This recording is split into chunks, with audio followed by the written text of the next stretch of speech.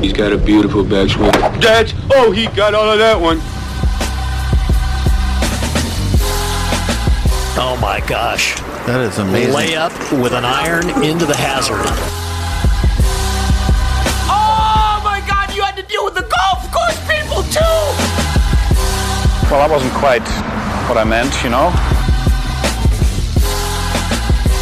What is good, everybody? Welcome into the 73rd Hole Podcast, the official podcast of Golf Oklahoma. Sam Humphreys, Taylor Williams, Jim Woodward with you as always. And thank you guys, all of the listeners, for making last week possible. We had such an awesome week. Thank you to the Hump Man. Thank you to Colby Powell. Thank you to everyone, the producers at the Sports Animal, Q-Tip and Preston, and everyone up there at the Sports Animal who made last week possible. That was an absolute blast doing those reports, and we can't thank the Hump Man enough, right, T-Dub?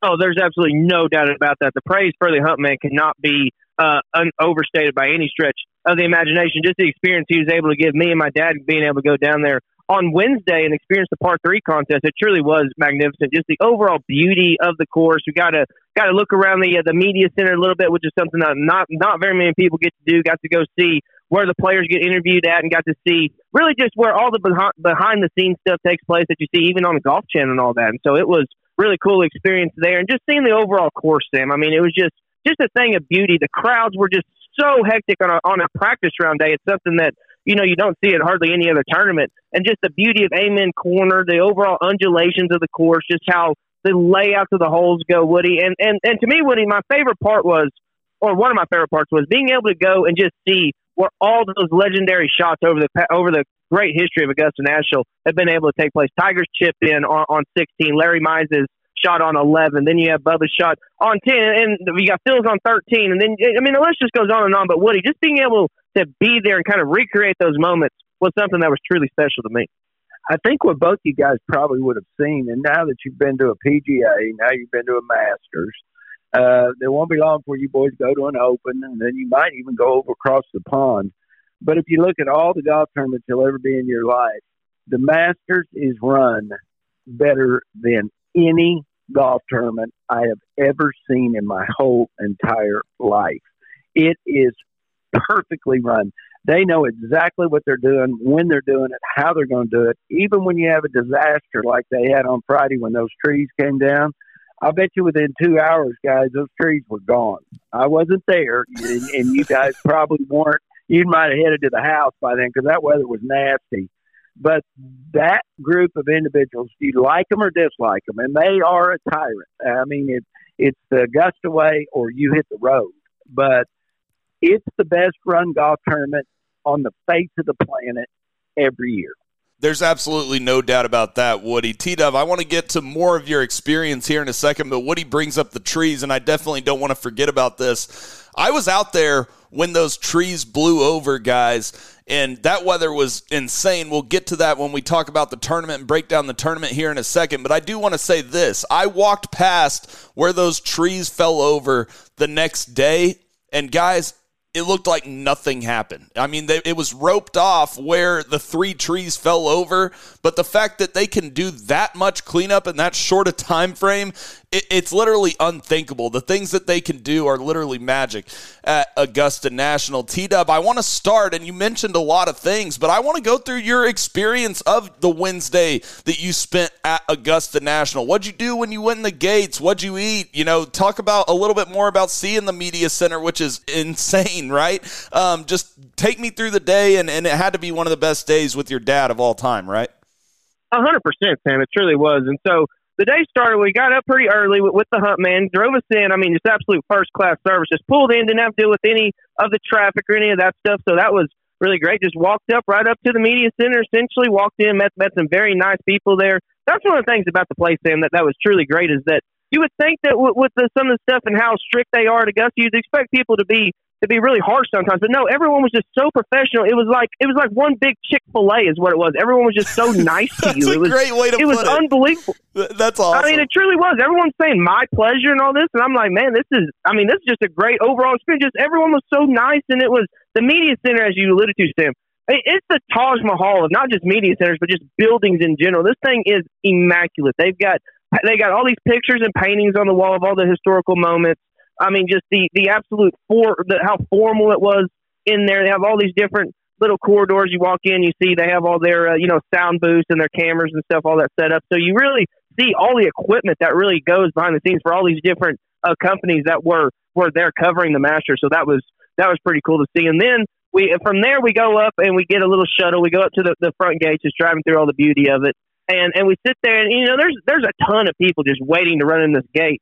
And it was actually pretty foggy when we got there. So if there was a course, or if they were having the tournament that day, guys, they would have had to delay it. So it took about 30, 45 minutes to be able to see everything. But what was really funny, Sam, was that the very first player that we saw when we walked in on the putting green was Phil Mickelson, out of all people. That's awesome. And on the putting green, what was funny was that he ended up finishing second, I believe, for the week in strokes gained putting. And me and my dad, we saw him miss 4 straight 5-footers when we first got there.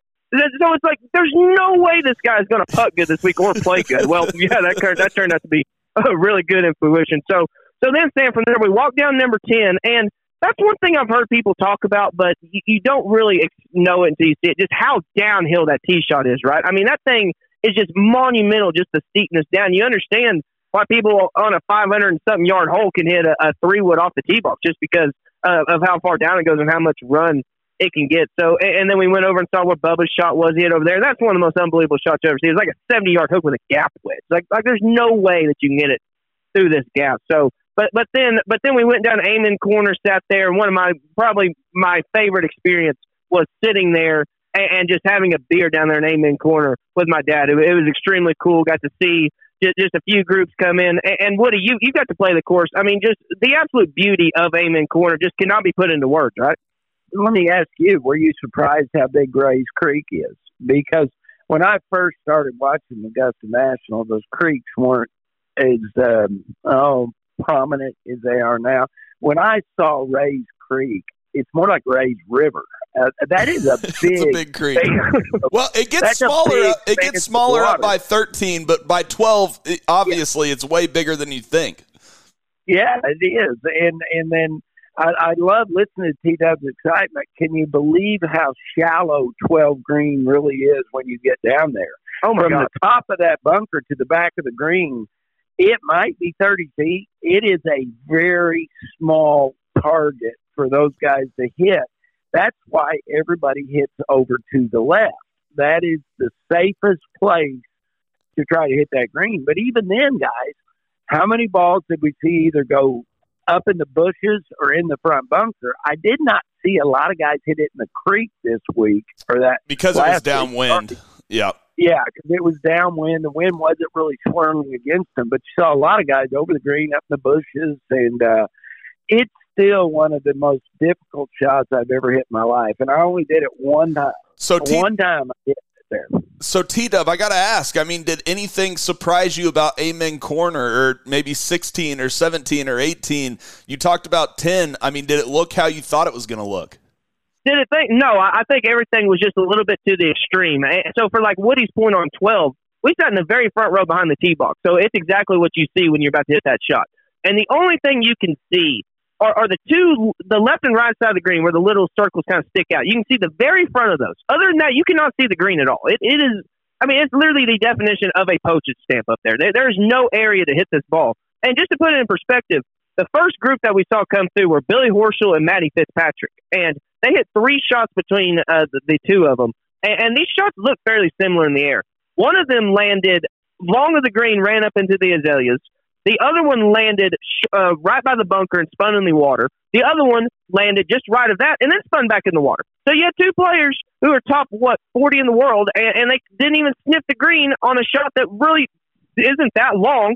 And you would think that with that area up there, there's just no place to hit it because it's absolutely so small. And out of all the things, Sam, that really shocked me the most when it comes to the course was just how small actually the greens are. In particular, holes like number 6, right? Because it's so tiered and so leveled. Like where they got the pin on Friday and Sunday on number 6. Especially I mean, it's Friday. just absolutely There was no unbelievable, room. right? No room. It was the hardest pin, and I don't know if I've said this on the pod. I know I said it on the radio show. That pin on Friday, go back and watch the tape. I guarantee you it won't do it justice. That pin on Friday just over the tier on the right, and I say tier, this thing is like a ski slope at the front of that green. You had about 2 feet to land it to keep it up on that tier. Otherwise, you're bouncing over, and if you're 2 feet short of that, you're coming 40 yards down the hill, right? T-Dub, it was the hardest pin I've ever seen, and if you hit it on the green to the left, then you have to deal, I mean, like we saw Potgieter, he 4-putted the hole, right? I mean, it was an impossible pin. But there's a lot of holes like that. And just there absolutely are. And I think that just for people who are watching it, to put it into perspective, I think the reason it looks a little bit bigger on TV is the slope that's just to the, what would be, if you're hitting just to the left of where that pin would be, it slopes off so much there. And on TV, it doesn't look like there's that much of a slope. But the actual area that you could land this ball for it to stick is maybe 10 feet. I mean, like seriously, it is absolutely unbelievable how small it is. And then, you're looking at other green complexes. Like number 5's green complex was absolutely crazy. Number 14's was crazy.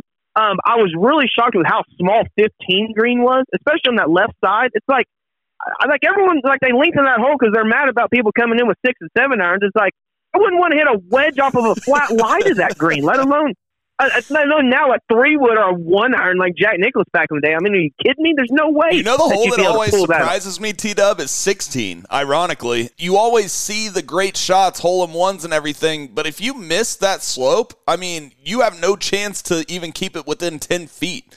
Well, and I remember, over watching it the last few years, you'd be watching with people, and you'll see a few people get it, like on that Sunday pin, they'll get it in that bowl, and then you'll have someone come through who doesn't get it in the bowl, and people are like, man, how could you not do that? I mean, everyone's been doing it. Why can't you do it? It's not a big area at all. I mean, the precision of the shot is extreme, and then very similar to on I can't remember what 2 days they had it on, but whenever they have that pin up to the right on 16, it's not to the same extreme as number 6 is, but it's pretty close. I mean, that area to hit up there is fairly severe, and you cannot miss right or short of that pin at all. It make things very diabolical. And then one thing I thought was really cool was that just the layout of the holes, right? Like you could see it from a course map, but you don't really interpret it till you get there, right? So like 15 and 16 are right there, and just literally right on the other side of that is hole 6. Like they're just almost side by side of each other. And I also thought it was cool. Like I didn't realize necessarily that number 2 and number 8 go up and down essentially the same hill. Yep. And those the trees to the left of 2 are the same trees that are to the left of number 8. And I tell you what, guys, there's a reason they call it, what do they call it, the Delta airline counter or something like that, if you get it down there on 2. Yep. Because you're just going to book your flight whenever you're going to miss the cut. And it makes sense because I don't see how people find their balls down there, Woody. I mean, that is just an absolute jungle, and it's something that I used to think those 2 holes are pretty easy, but after seeing them in person, knowing that you literally cannot hit it left on either one of those holes makes those a lot damn harder. And Woody, real quick, you mentioned the layout of the course. It's also the greatest gallery watching course of all time. There's different holes you can see at the same time, and then the thing that I noticed different from 2012, the front 9 is a whole lot easier to walk. You can walk up the left or right side of pretty much every single hole and meet back where you're trying to get, right, T-Dub? It's pretty easy to navigate the course as a patron. Yeah, I mean, Woody, I was completely shocked with how easy it was to get up pretty close to a lot of these holes. I mean, there was 1 or 2, like obviously you can't go back to 12 and 13, green and tee box, but you could get almost everywhere. And then also there's like this, I didn't realize there's this huge field between holes 9 and 18 that you could just go walk through. I mean, it's literally a field, Woody. It was crazy. Yeah. It's probably 2 football fields. Listening to you guys talk about it, it's funny because D-Dub, if you played there when the Masters wasn't, the 12th tee, literally without the gallery behind it, is just out in the middle of a field.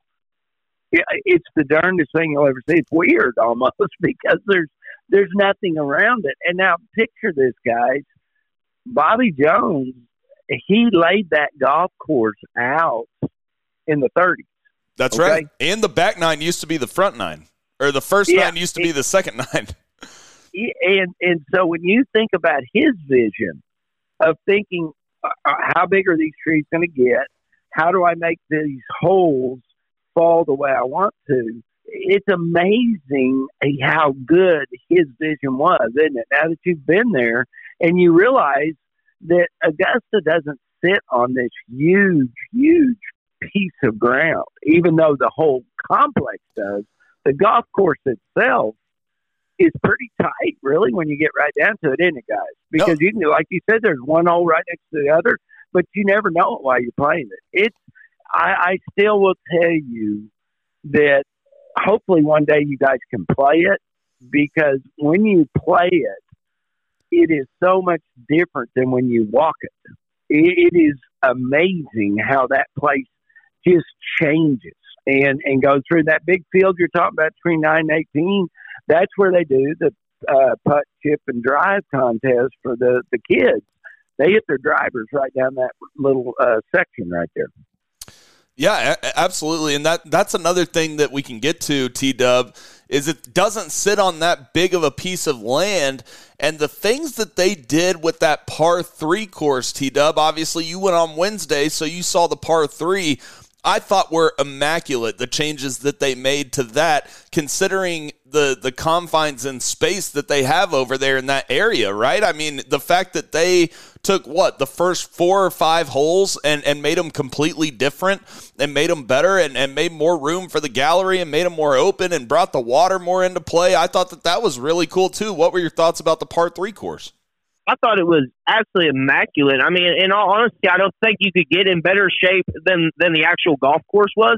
But it was just as good, and in some ways it probably was better because no one's playing on it. You don't have any traffic. You didn't have as many people walking on it because the only day to let you over there is on Wednesday. And yes, I thought the changes were really cool. You actually had, with the exception of the holes that are like number 9 that kind of go back into the back and on the top of the hill, there's a lot of people there, so it's kind of a little hard to get a seat. But everywhere else, you could easily find somewhere to sit down or walk through, especially on the backside of what would be now the backside of number 2 on the par 3 and number 3 tee box back there. I mean, there's just so much room, and that's one thing I was surprised about was just how much availability there was. And then even in that same area, Sam, it's the driving range is maybe the best driving range in the entire world. I mean, you believe the members don't get to use that? That's crazy to me. I was going to mention that. It's an absolute crime is what it is. So I guess they have the tournament driving range, then they have their own members driving range that's off to the side. Which used to be the old driving range with the net in the back. It's just literally like your average driving range. But T-Dub, tell the people literally about this new driving range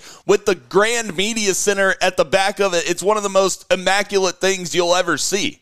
Well, that's a really good point, Sam, is the media center sitting behind it wherever you're trying to hit balls to. There's no way you get to it. It's like 500 yards or something. But it's so cool just to have that nice backdrop. And it does the range look closer is extremely... than that, though. It looks closer than 500 yards because that thing is so massive. I thought the guys could hit that when I first got there, and then you see the balls go up and kind of land like 100 yards short of it.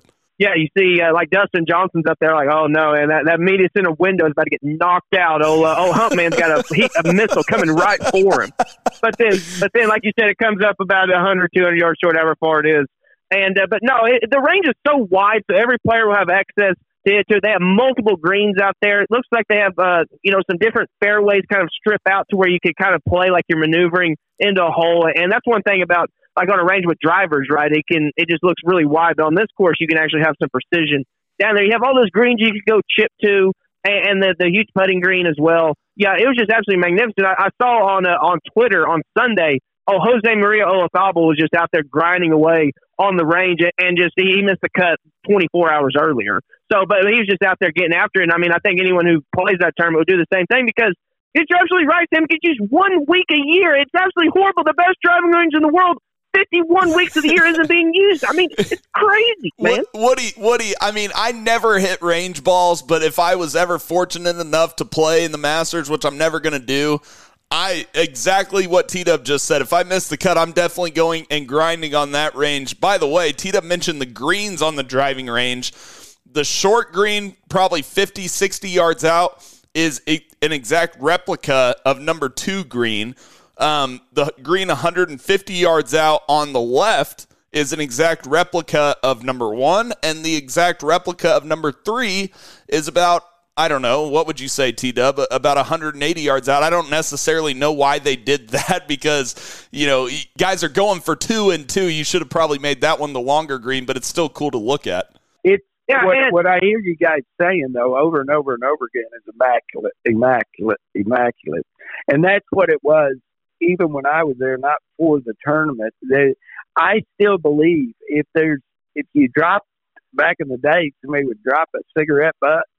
I think there's a group of gophers that come out of the ground and suck it down because it'll be gone. That's exactly right. Seconds. You never see any trash out there, but there's thousands of people. Where does the trash go? I feel like everyone, I honestly, what I think it is, Woody, is everyone knows they're on hallowed grounds, so everyone picks up their trash and puts it in the trash can. I honestly think that's what it is.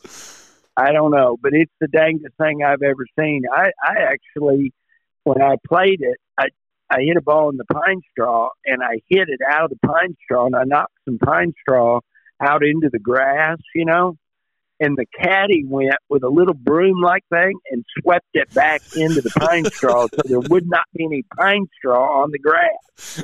It's beautiful. Immaculate. Immaculate is the word you guys use, and that's exactly what it is.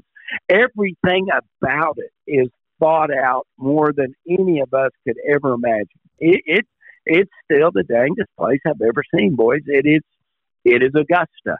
That's why we all talk about it like it's hollow ground. What do they always say? If you're lucky enough to get to heaven, please let there be an Augusta if you're a golfer. That's what you want to play. That's exactly right. T-Dub, we are omitting one giant thing of the experience of being a patron out at Augusta National. That is the food. So what was the food experience like for the Williams family out there? Because I know that I really enjoyed the chicken salad sandwiches. I liked the peach ice cream sandwich. That was good stuff. The sports drink, obviously, the domestic beer, which I think was Michelob Ultra at the time. I don't know. No one really knows exactly which one it is. It's kind of funny how, if you get in that little group of guys and they're all kind of debating on which one they think the domestic beer is. But, T-Dub, what was your favorite? I tried a pimento cheese again just to say I did. I still don't like the pimento cheese. People can be mad at me. I don't care, but I did it. But I liked the chicken salad sandwich, and I liked the ice cream sandwiches, T-Dub. What was your favorite thing to eat out there? Oh, the Georgia peach ice cream sandwich was not just the best thing I had at Augusta. It's one of the best things I've ever had in my entire life. It was so good. Oh, my God. And it was so disappointing because I wanted another one towards the end of the day, and every concession I went to, they were sold out. So, I wasn't the only person who enjoyed the Georgia peach ice cream sandwich. That was good. And you mentioned the beer, Sam. It was really interesting. You don't have a really choice. You walk up, they have three types. They have the Crow's Nest beer, they have the import, and the domestic. That's all they have. They just pretty much sit them out, just kind of fill them out right there. So that's pretty cool. And you would think that the beer would get hot, but everyone's coming through so fast that it doesn't. I will say, Sam, one of the few things I was disappointed in the experience was some of the hot food. I had the chicken biscuit in the morning. The chicken biscuit was not ideal. I had the pulled pork sandwich. The pulled pork sandwich that did not really hit as home as some of the other things did. So it was a slight disappointment there. It only cost like $2 or something, so it's not like you're really good. By the way, we were following Taylor Gooch and a couple of Taylor Gooch's buddies who I know well too. We all got some food and some beers and things like that, and it was like 5 of us, right? And it all came out to like $27.50. And by the way, when you go through that line, there might be 150 people in the line. You're getting through in 3 minutes, right? Oh, the efficiency was just off the wall. I could not believe it. There's exactly what you said. I get in the line, I'm like, I'm going to be here for 20-something minutes. Going to miss a lot of golf. Nope, done 5 minutes. Good to go. And one of the best things about it, and the best investment you could ever have, is the, $5 beer with the Crow's Nest, and you get to keep the Masters Cup? Are you kidding me? I paid $20 for just a cup by itself. And then you get one for $5, Woody. You had to pay $20 for a can at the Southern Hills PGA. Yeah, exactly. For a beer that wasn't near as damn good. So, you guys are perfect. You're just what I expected today. How you just going and going. Woody, now I got to ask you about the pimento cheese. Are you a pimento cheese guy? No, I'm not either. I hate that I'm not, but I'm not.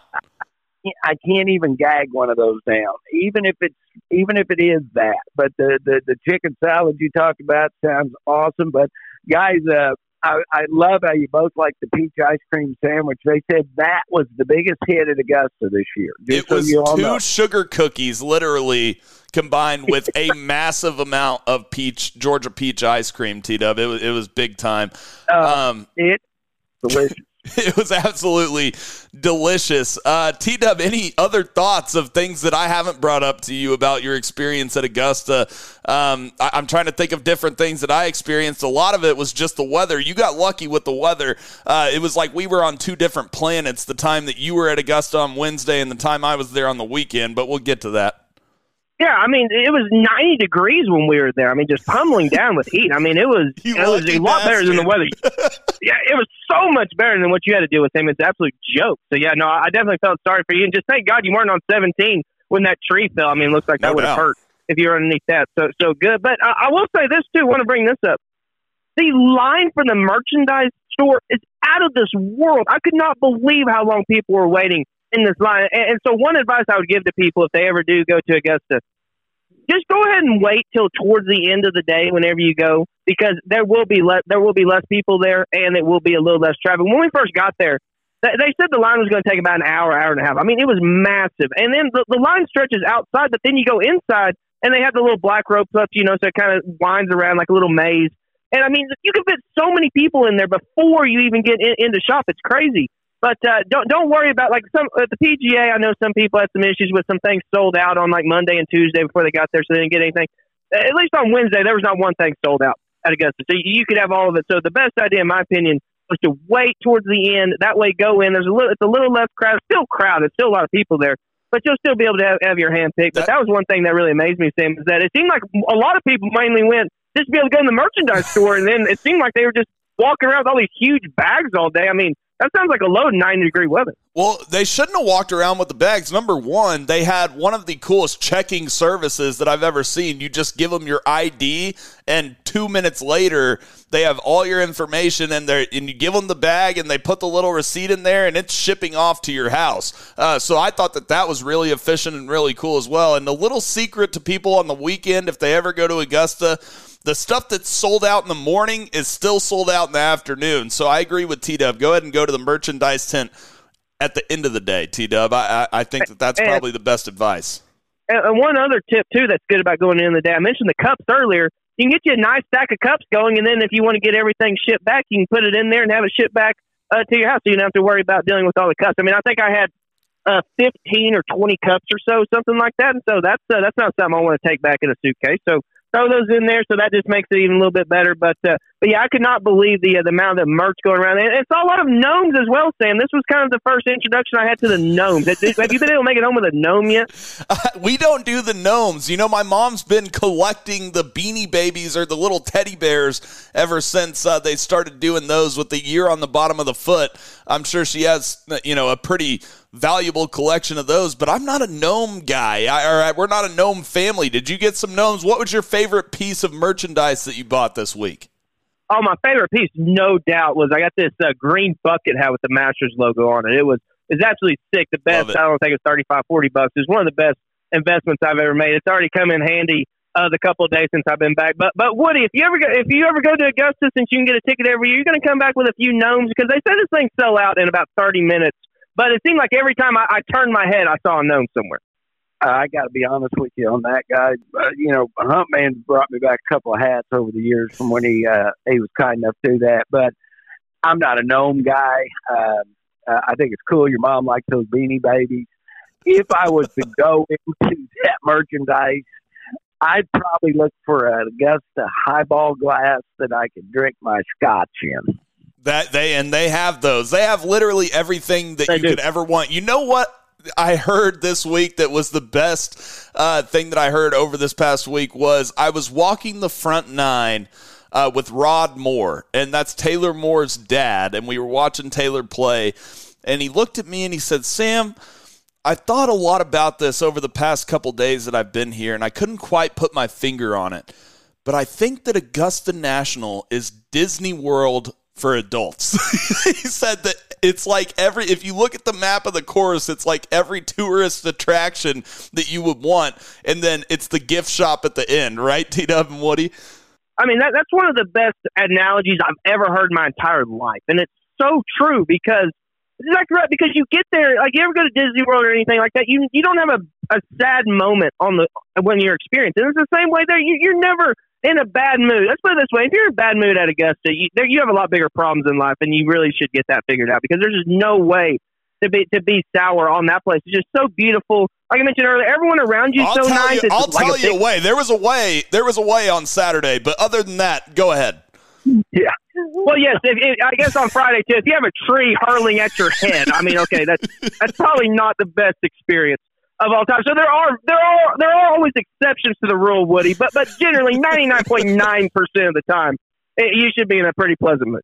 And what I love is, T-Dub, before you went, you talked about it being like Christmas when you're a little kid. Well, as you get to being an adult, you're not supposed to have those kinds of great joys, right? Maybe when your first kids are born, there's some joys in life, but you don't expect it on a golf course, do you? And only at Augusta can 3 trees fall in the middle of the golf tournament, not hit anybody, and 2 hours later, you don't know there were even trees there. Only at Augusta can that happen.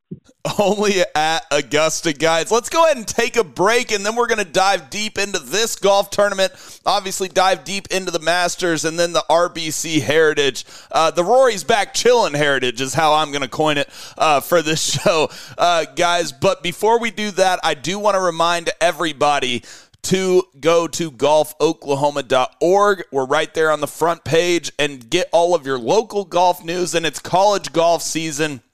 See all the things that OU and OSU are doing and all the teams in the Big 12. That is your go-to spot for Big 12 golf coverage. And then also thesportsanimal.com. We're right there on the podcast page. And we had a whole lot of engagement over this past week, and thank you guys for that on thesportsanimal.com. And then obviously anywhere you get your podcasts, Apple, Spotify, hit that subscribe button. It only helps us out, and it's free, and it will give you a notification when we drop a new episode. And we're going to be dropping new episodes like they're coming out of style, coming up with our Live Access coming in May, and different things that we're going to be doing during this golf season. But let's go ahead and take a break here on Oklahoma's Leader in Golf, the 73rd Hole Podcast. When something the size of a golf ball hits your roof, you need to call McRae Roofing. McRae Roofing is Oklahoma's designer roofing service specialist. For years, Jeff McRae and the experienced team at McRae Roofing and Exteriors have served fellow Oklahomans by helping them with their roofing needs. McRae Roofing uses only top quality materials and professional crews to make sure that each job is done right, so it will give you the years of service, security, and protection you need from the unpredictable Oklahoma weather. McRae Roofing offers residential and commercial roofing, ventilation services, and custom copper designs. McRae Roofing is dedicated to exceeding the homeowner's expectations. It's not just a roof, it is your home's crowning glory. Call McRae Roofing today at 405-692-4000. That's 405-692-4000. Make sure to also visit their website at McRaeRoofing.com. That's MCRAY roofing.com. Don't get caught with a leaking roof. Contact McRae Roofing for your free inspection today.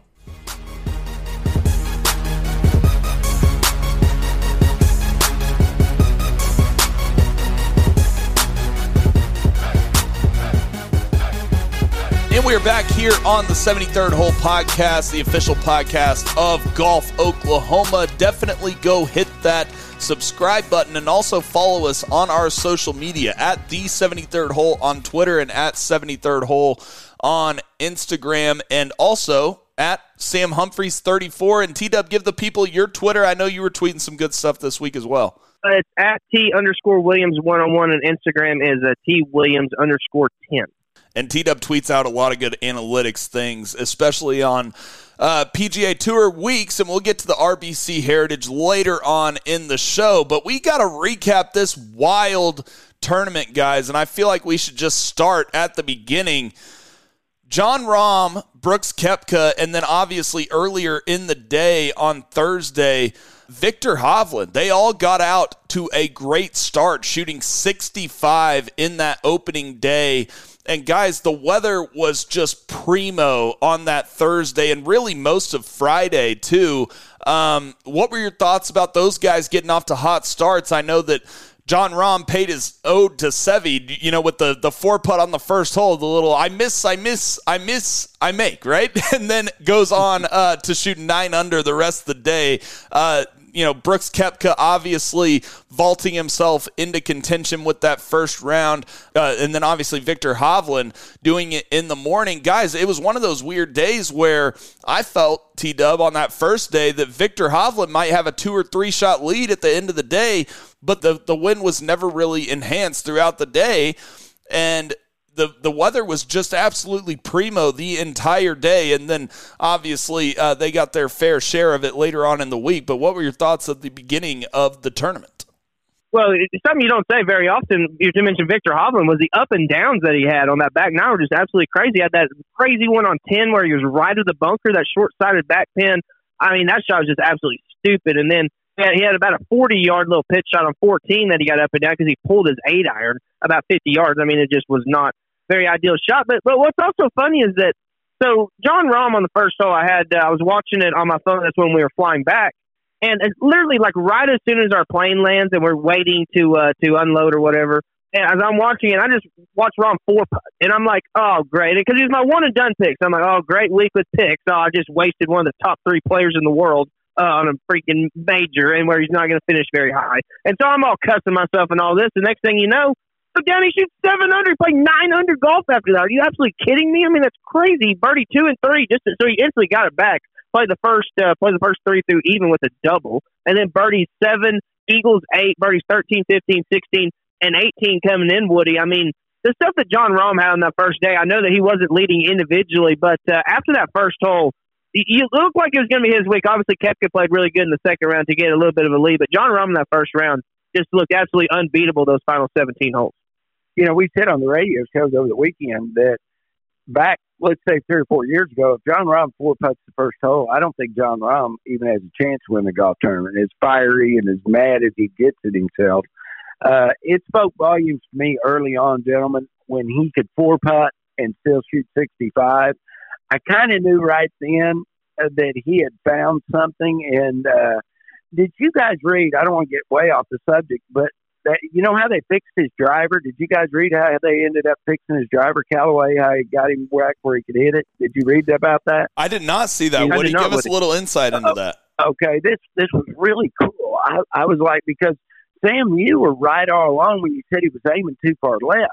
And he had started doing that because they didn't like the setup of the driver. What he ended up going to, now you guys ready for this?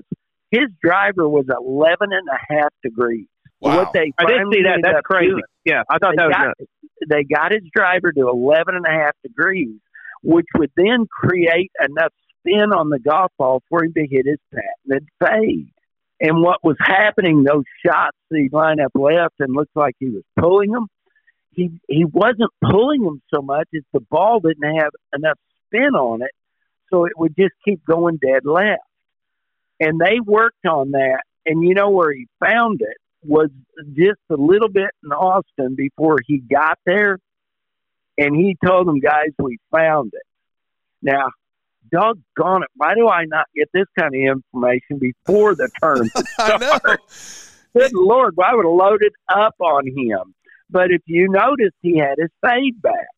He did that by adding loft to his driver. And, you know, a lot of people out there, that's something they need to listen to about this. Our listeners need to pay attention to this. You can have a lot more loft on a driver than you think. Now, John Rahm has so much lean through the shaft and through the ball that he still hits an 11.5 degree driver pretty low. As you notice his ball flight, Sam, I'm sure you got to see his ball flight in person. Yep. But did you notice he had that cutback with that driver? That ball was moving again, wasn't it? Absolutely. I don't think I saw John Rahm miss way left throughout the entire week, and obviously I didn't see all the shots because I was out there on the course Friday, Saturday, Sunday, T-Dub, but for the most part, I think that John Rahm, when he did miss the driver, it was right, and he can control that if it's a one-way miss, right? But he can't control when he starts double-crossing that fade. No, he hit every single fairway in the first round. He only missed 8 fairways for the entire week. That includes playing in the horrible conditions. When he did, and those fairways are, like people say, it's a fairly easy driving golf course. Those fairways are not wide at all. So to be able to hit that many fairways over the course of the time, is a lot. And what I saw during it is Woody got exactly right. The fade was just absolutely back, and it was fading a decent amount. You saw it on a good amount of holes, with the exception of 13, which was very impressive, where he's able to hit a draw around that hole and put himself in primo position to approach that par 5. But no, you're exactly right, Sam. The fade was there, and Woody, just kind of talk about that. Whenever you're struggling with one part of your game so much, that's actually your catalyst. But then all of a sudden you get it back. I mean, you're exactly right. I mean, if we had this information beforehand, I would have picked him a hell of a lot more than the one and done. I would have bet almost everything I had on him. And Woody, one quick point, because I saw it in person. I was right behind him on 5 tee box in that final round when he's battling Brooks Koepka, obviously. And he didn't hit a very good drive on 5, kind of caught it off the heel, it looked like, kind of spun out to the right. But what did Lee Trevino tell us, Woody, back in the day? You can talk to a fade, but a hook or a pull, I'll add in there, won't listen. Because, guys, he was missing left when he wasn't playing very well the 3 weeks that he teed it up prior. But the bad drives that I saw Jon Rahm hit, and like I said, he caught the one on 5 off the heel, spun up a little bit, and it's still just fine, just over on the right side a little bit, still has a shot into that 5 green. I saw that, a couple times, but other than that, he was absolutely striping it, so it's limiting your misses, right, Woody? Oh, big time. And Lee Trevino had some of the best quotes ever. Not only did he say that about a fade, but he also said that golf pros that putt for pars are like dogs that chase parked cars. They don't last very long, okay? So when you think, Sam, what kudos to Callaway and their tech guys, that they kind of went to Rahm and gave him different heads, and they came up with that ability to put that loft on the club, which in his case gave him more spin. You know, a lot of times we talk about we don't want a lot of spin on our driver. Well, see, Jon Rahm didn't have enough spin, so he couldn't get that golf ball to turn. It would just literally go on a straight line, which was a pull for him.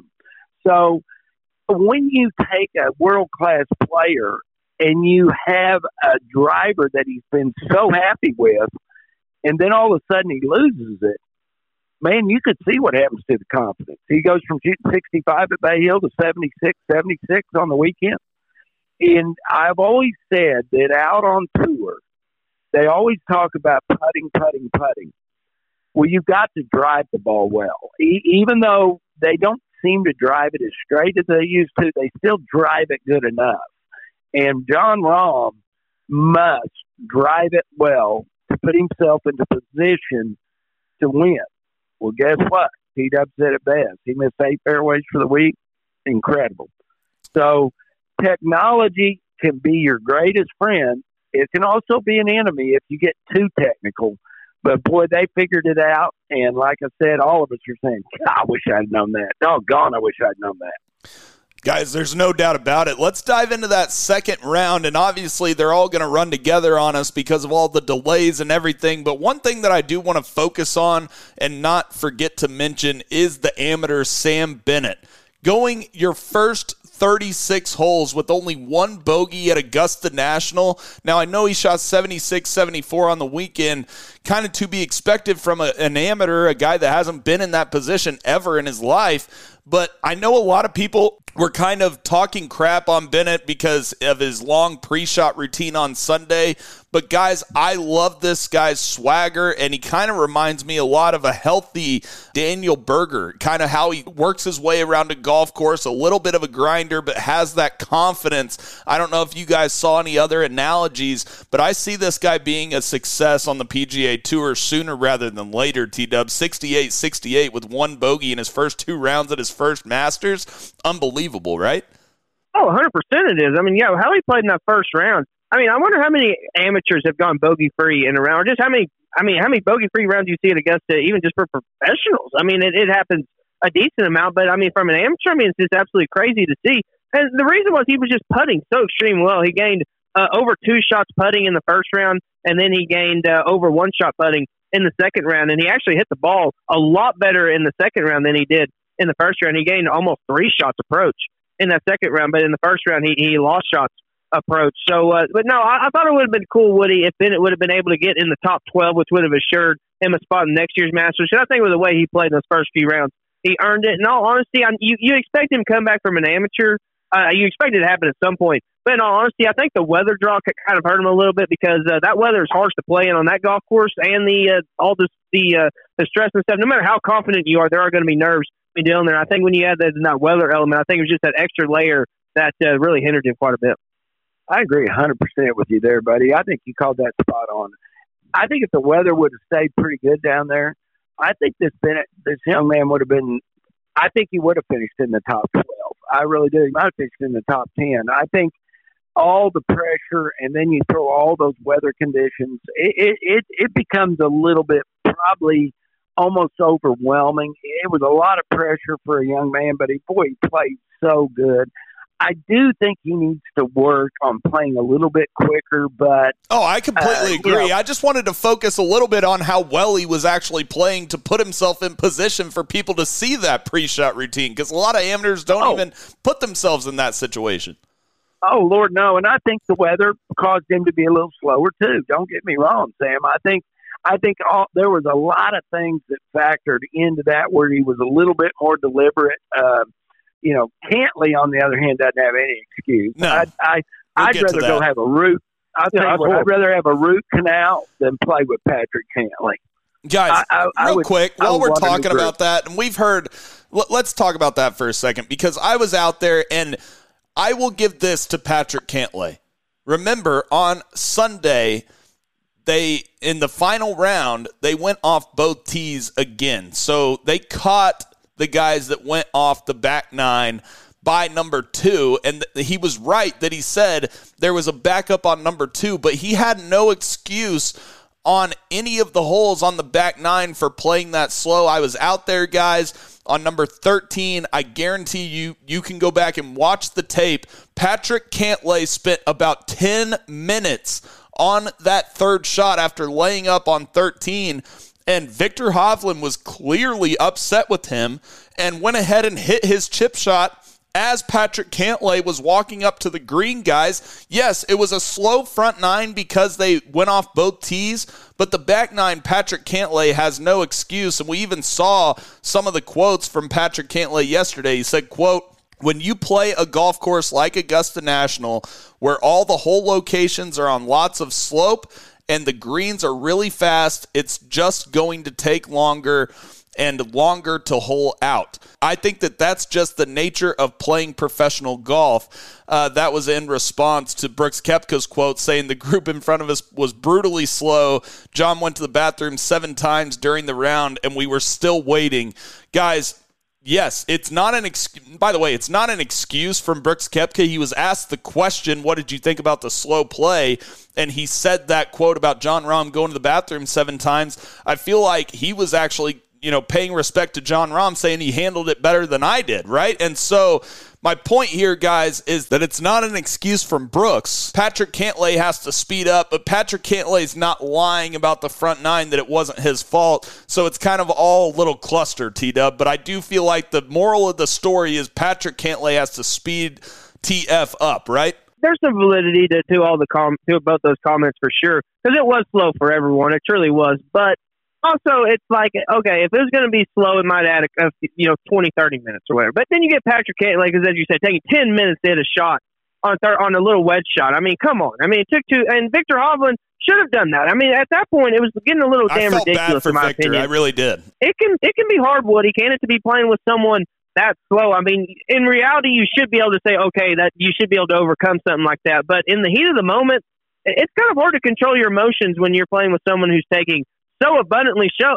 I remember a little bit of gamesmanship in the 2005 Masters. They said Tiger was starting to play a little bit more slower because Chris DeMarco liked to play fast. So Woody, it can be something that really does affect you, even though you should say, well, I can get past this. But in the heat of the moment, it really doesn't work that way. Oh, I think we all have run across. I know back in my days of playing some even section PGA events and other tour events, you get guys that are notoriously slow. And I I don't know that they all think it's gamemanship. A lot of them do, though, T-Dub. You're right. I think a lot of guys play some mind games. And I think that in golf, though, you know, the gentleman side of it, if you know you're slow, work on it. Try to do things that are a little bit better as far as to speed you up, whether it's walking quicker to your ball or getting through all your yardage just before it's your turn to hit.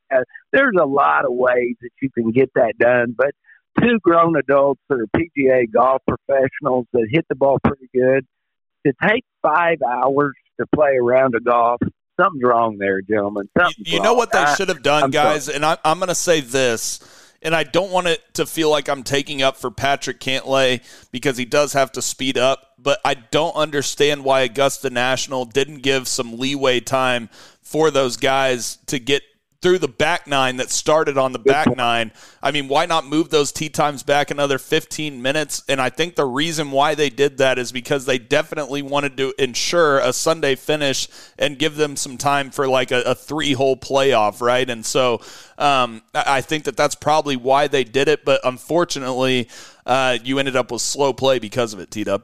Hey, guys, before you go to T-Dub, did you hear the best quote of that, though, of the week? What's that? When they were asking Bruce Koepka, I think there was another, it might have been Koepka or it was a reporter that when he said that, Rahm went to the bathroom 7 times, we were still having to wait. And they said, well, either Rahm was a genius or he needs to see a urologist. That's exactly right. T-Dub, any final thoughts on the slow of the play? Week. Sorry. Yeah, no, that was great. That I love that. That is an awesome quote there. I mean, he's just trying to stay hydrated, Woody. I mean, he's not even every other hole pace there pissing. I mean, that's really not that bad. I just think it's impressive to be able to find the bathroom that many times out there because you got to maneuver some ways. I know they do have some players' bathrooms and things like that, so that makes it a little bit easier. But back to the slow play. Yeah, yes, they should have probably spaced them out a little bit more, but you're 100% right. They were really just trying to make sure they got done on Sunday because the last thing they wanted was come back on Monday because there was a realistic possibility. We talked about being a 2-horse race for the whole time that there was going to be a playoff, so they needed some time to make sure they didn't have one playoff hole, then it'd be dark and they have to come back. That wouldn't have been the best look around. But as far as just who does play slow, because we look at like Bryson's notorious for being a slow player, Cantlay's definitely moved himself into that group as well. It's like my biggest theory on it is you should be able to implement some sort of shot clock type system. I know they've done it in a DP World Tour event. They do it on every other major sport. Now I don't see why you can't have at least some way to do it. You'd have to have working some good in baseball, isn't it? A lot of people said that it would never work in baseball, and they did it, and it's working. So I don't know why we can't do it in golf. Well, they do have one. Right? But they don't use it. Have one. They don't use it. They never use it. But you're supposed to. The first guy hitting has 40 or 45 seconds, and the next two have 30 seconds to hit their shot. Yeah, but they never penalize anybody for doing that. That's least enforced than the Brooks Koepka caddy yelling 5 at the other one. It's least enforced than that one. It's not enforced in any way, shape, or form. Never has been. And until they do, we're not going to really see golf played as fast as it should be played. By the way, T-Dub just brought up the Brooks Koepka situation on Thursday, where his caddy said 5, and then Brooks looked to maybe say 5 with the glove. He denied it, said that he was just putting his glove on.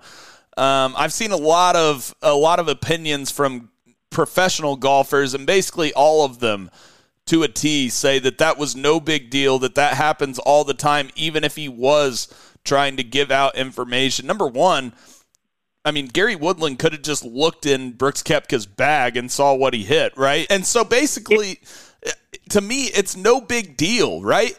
As far as to me, yes, it's against the rules, but it's one of those things that's not against the rules. I think that Chamblee and a number of people wanted to make a big deal out of it, and partly because it was Brooks Koepka, okay? And whether we like it or not, even Jim Nance, as professional as Jim Nance was, he made a little snide remark about the walking path, okay? He said Brooks Koepka on the CW, the crosswalk. Yeah, well, I mean, that's just a low blow. It's a low blow. But hey, by the way, the ratings were better than they've ever been, but we'll get to that after we recap the golf tournament. But you're exactly right. I feel like if it wasn't Brooks Koepka or wasn't a LIV player, we wouldn't have heard anything about this, right, Woody? I really don't think you would have. And now, don't get me wrong. I don't think on Sunday afternoon that Brooks Koepka was going to tell Jon Rahm what he was hitting. But Koepka and Woodland are good friends. They're buddies. And you can't tell me in a golf tournament when you played with somebody, Sam, that you like or get along with, and you hit a shot on a par 3 or a par 5, whatever it is. And I've done it many times, Woody, and I don't consider myself a cheater. You know what I mean? No, it's just, it's a courtesy. And let me tell you something. You can't always trust whatever the other guy hit because you don't know what kind of shot he was hitting. Okay, or how well he struck it. It's not that big of an advantage. Or the loft of the irons would. Exactly. I mean, I might say to you guys, I hit 5-iron, but 5-iron, me hitting 5-iron to you guys means nothing. But if we were close to hitting the same distance, I might have hit a little 5. I might have taken something off of it. I might have hit it as hard as I could hit it. Just because I say it's a 5 doesn't mean the diddly squat is what I'm telling you. To start nitpicking on that kind of stuff, gee whiz, come on, guys. T-Dub, any thoughts on it? Do you disagree with us? I think it was no big deal, and I only think that it was a big deal because it was Brooks. No, I do 100% agree, and I do think that if it really was the other player that was one of the 18 on live, I don't think we would have. But there may have been some little bit of hits or something like that, but it never would have gotten to the extent that it did for sure. And yes, I'll say that whenever I played in tournaments, I never asked about it. Maybe I should because, I mean, in honesty, and people have asked me before, and I just tell them, what am I going to do? Someone asked me, what'd you hit there? Which is technically a penalty on both of you, right? It's so stupid, right? It's not a penalty. It is in the rule book, but at the same time, this happens every single week. It definitely does, and yes, it's a statement kind of ruling to show that the rules of golf are really kind of a joke at the end of the day. Yes, there are some that are good, but mostly they're really convoluted. They're hard to understand, and this is another one where, especially going to be a 2-shot penalty for 2 people for testing that. I mean, that's just kind of a little bit damn ludicrous. Okay, Sam, let's look at it from just a pure perspective here. What if the caddy gives a signal to somebody who's working for CBS of what his player just hit? Dottie Pepper standing on the tee, and the caddy says, puts up a 5, and she knows it. Well, what if the other player sees it? Okay, it's not a penalty. Just like I can go, Woody, if you and I are playing together in a tournament and you are on the tee, I can go look in your bag and see what you're hitting. It's such a stupid rule. Right? Dumb rule. Move on. Yeah, exactly.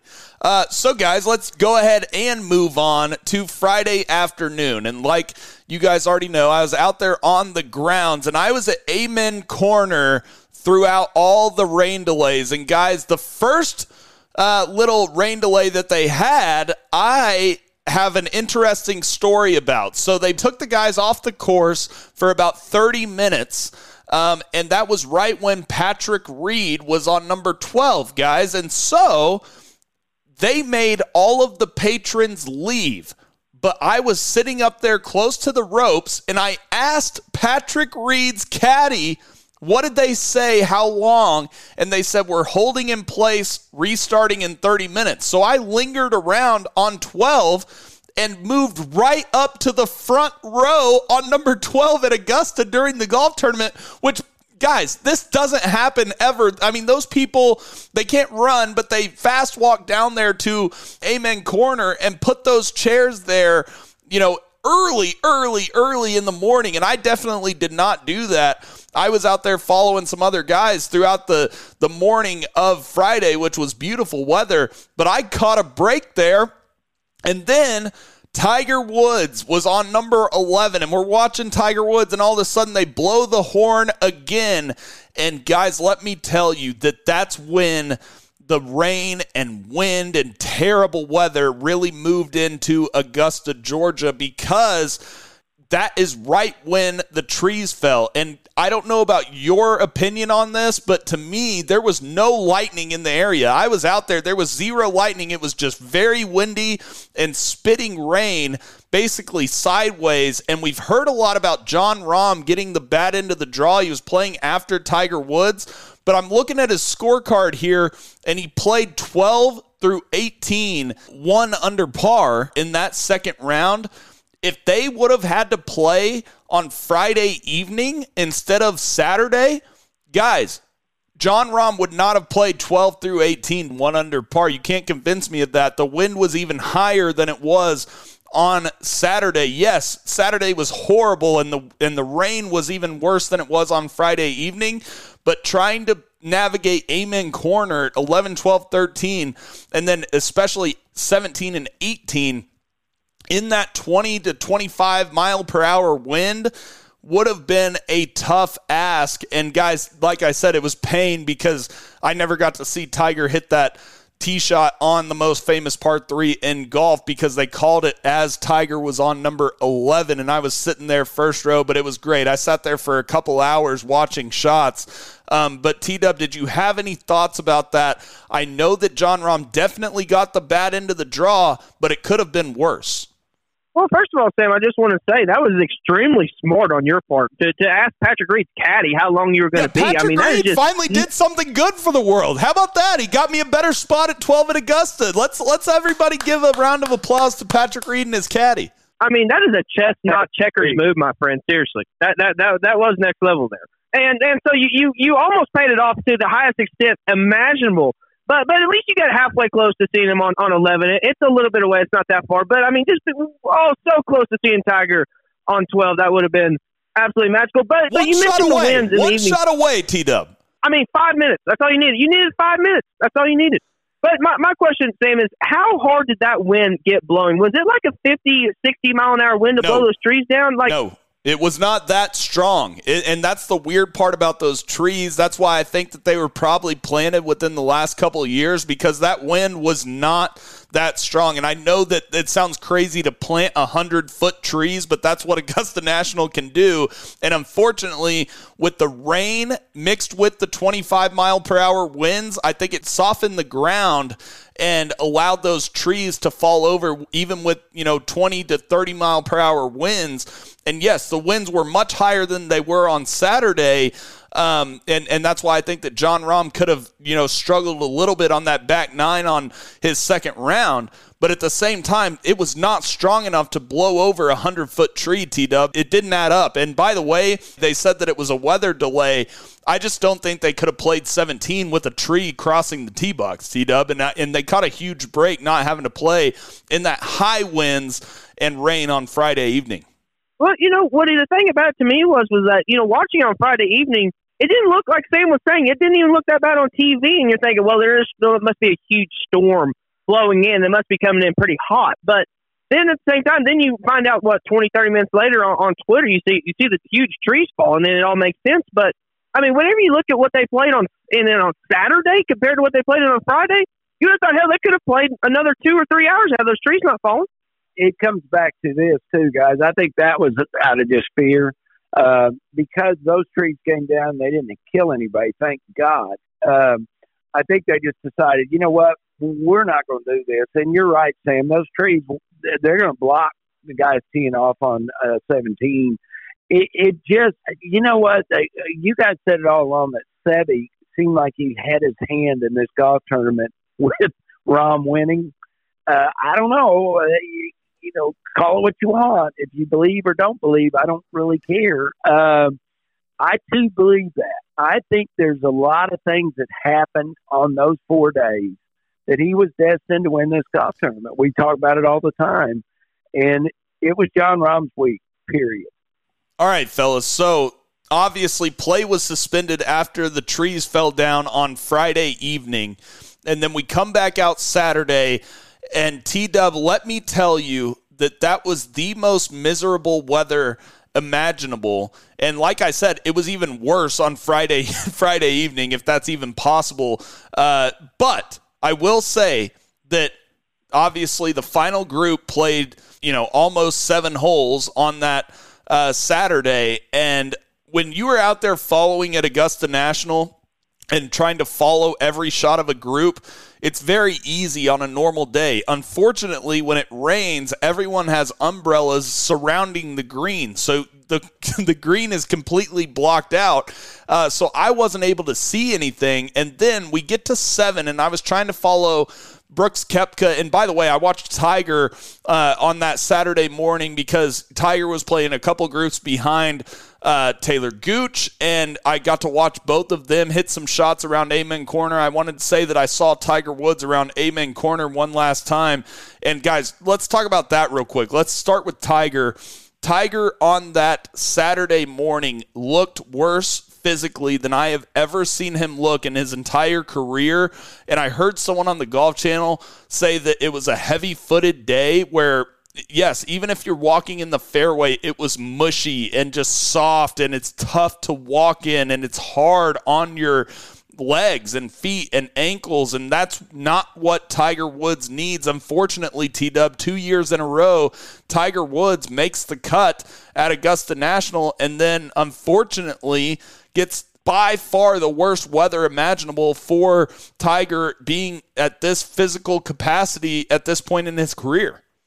It truly was, and that's kind of what the forecast predicted, which is why a lot of people weren't extremely high on him. And probably so. I mean, even in the first round when he had pretty good weather, he shot a 2 over 74. He did birdie 15 and 16 coming in, so that showed some signs. But he really just did not play very well. And the thing, Tiger's the best iron player of all time, and his irons were just extremely off. He lost more than 2 shots approach in the, 30, 40-something holes that he ended up playing. In that Saturday, Sam, as you alluded to, he needed some help from his good friend Justin Thomas just to make the cut, and then Sungjae Im kind of helped him out as well. So he just barely gets in, but comes out in bogeys 10, and then he pars his next few holes. And then actually, then on 14, he makes a bogey and then doubles 15 after hitting a wedge in the water, and then hits one of the worst shots I've ever seen on 16, lands in the middle of the pond. It was like 15 yards short of where Xander Schauffele hit it a couple of years ago with Dottie Pepper's wall of wind. That shows how bad of a shot it was. And then his last shot he hit on 17, you could just tell he was in pain. He was hopping around.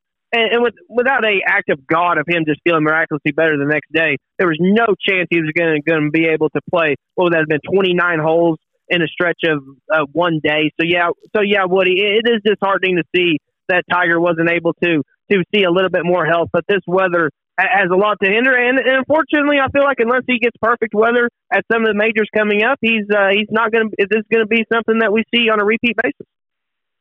I really do hate to be a black cloud here, guys, but I'm afraid these injuries they've just made him where it's just going to be real hard for him to compete. I hate it. I think he'll come back and he'll play maybe 1 or 2 more Masters. I think he'll try to play. I don't think he'll go to Oak Hill at the PGA.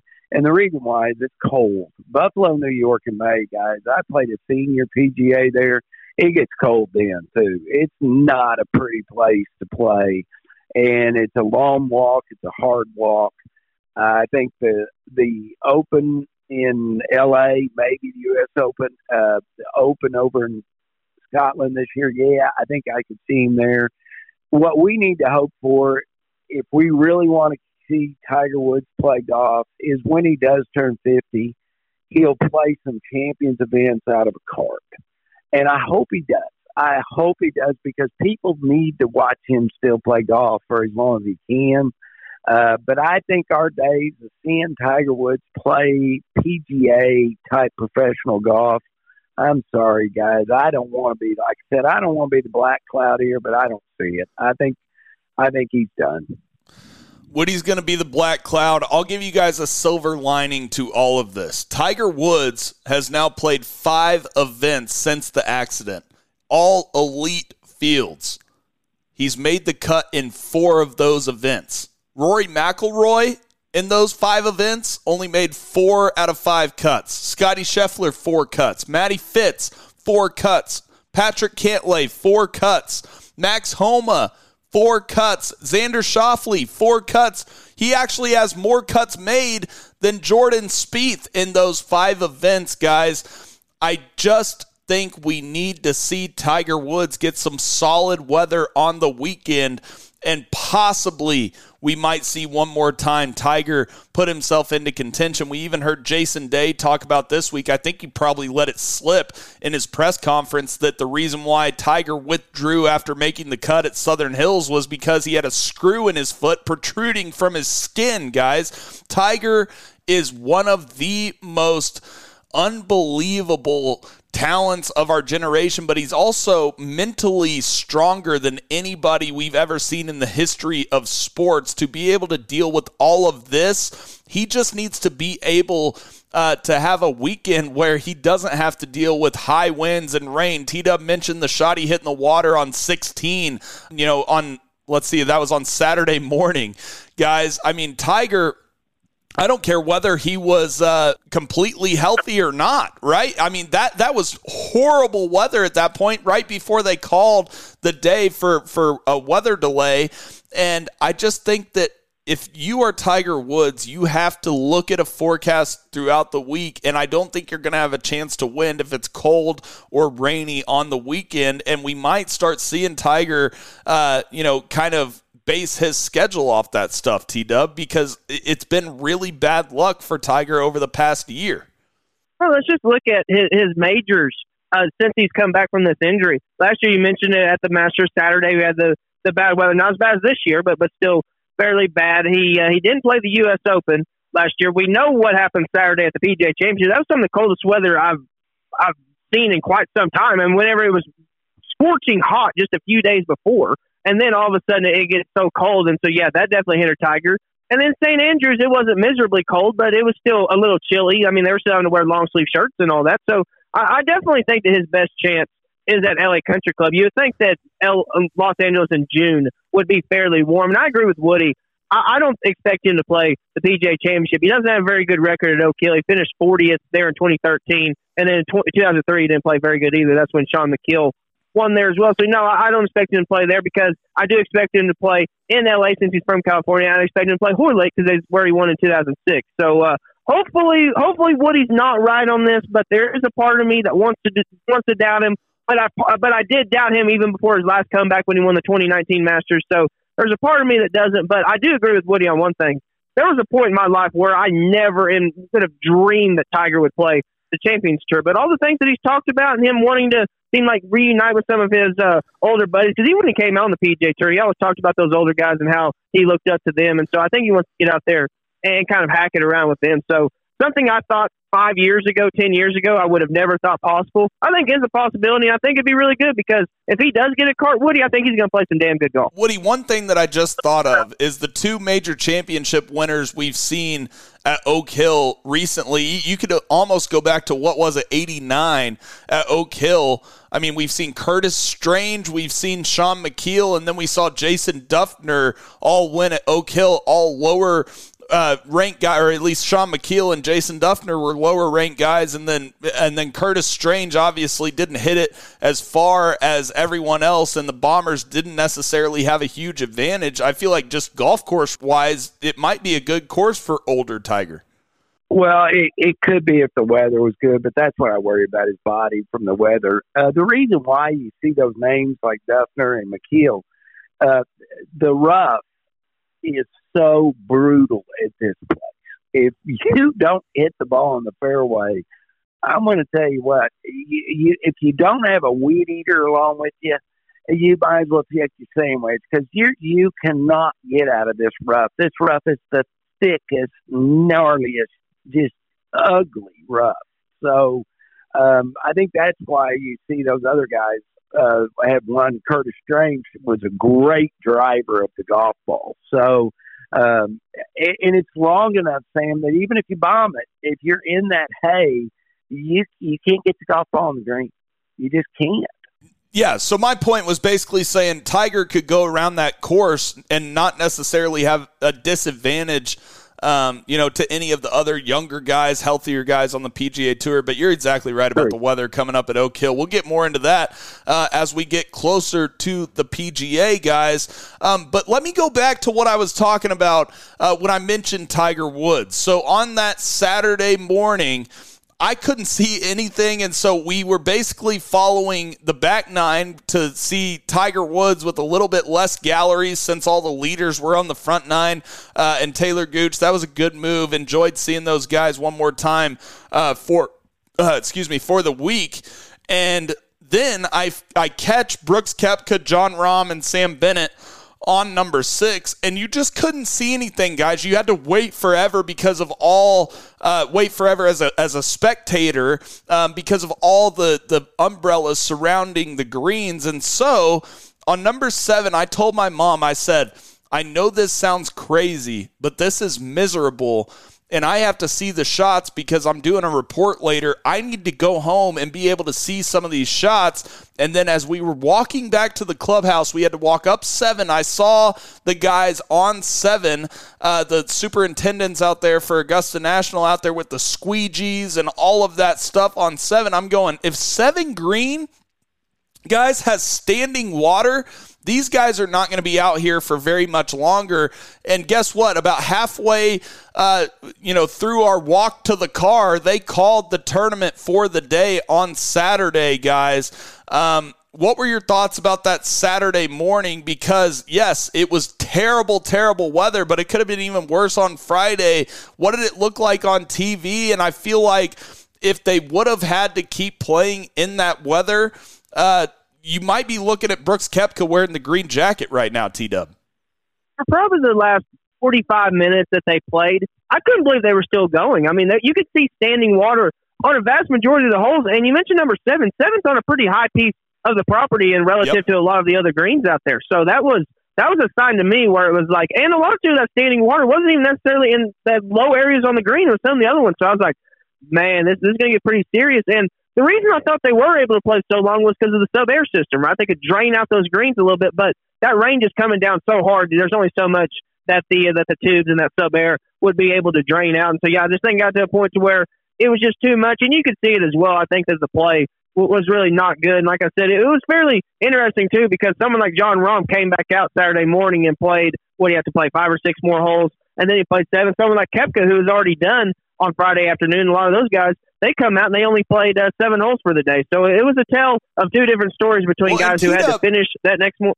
T-Dub, let's talk about that Jon Rahm coming back out on Sunday after that, because obviously we had the 2-shot swing. I got to get your thoughts on that, but I felt like the reason why I said that Brooks Koepka might be wearing the green jacket if it hadn't quite rained so much to where there was standing water is because I feel like that's when the golf tournament completely got flipped on its head. Jon Rahm had the 2-shot swing to start Sunday morning on that 7th green and then hits his drive into the bunker on 8 and it bounces out of the bunker. That saved him a shot. Hit his drive way right on 9, clanks off a tree and bounces straight back left to where he has a shot to get it in the green side bunker, gets that up and down, makes a great putt. T-Dub, we get to 11. He hooks an iron shot or draws an iron shot into 11, lands on the left side of 11, which we know is a big no-no, and it bounces straight somehow. And then on 12, he hits it in the bushes in the back, and it comes back down out.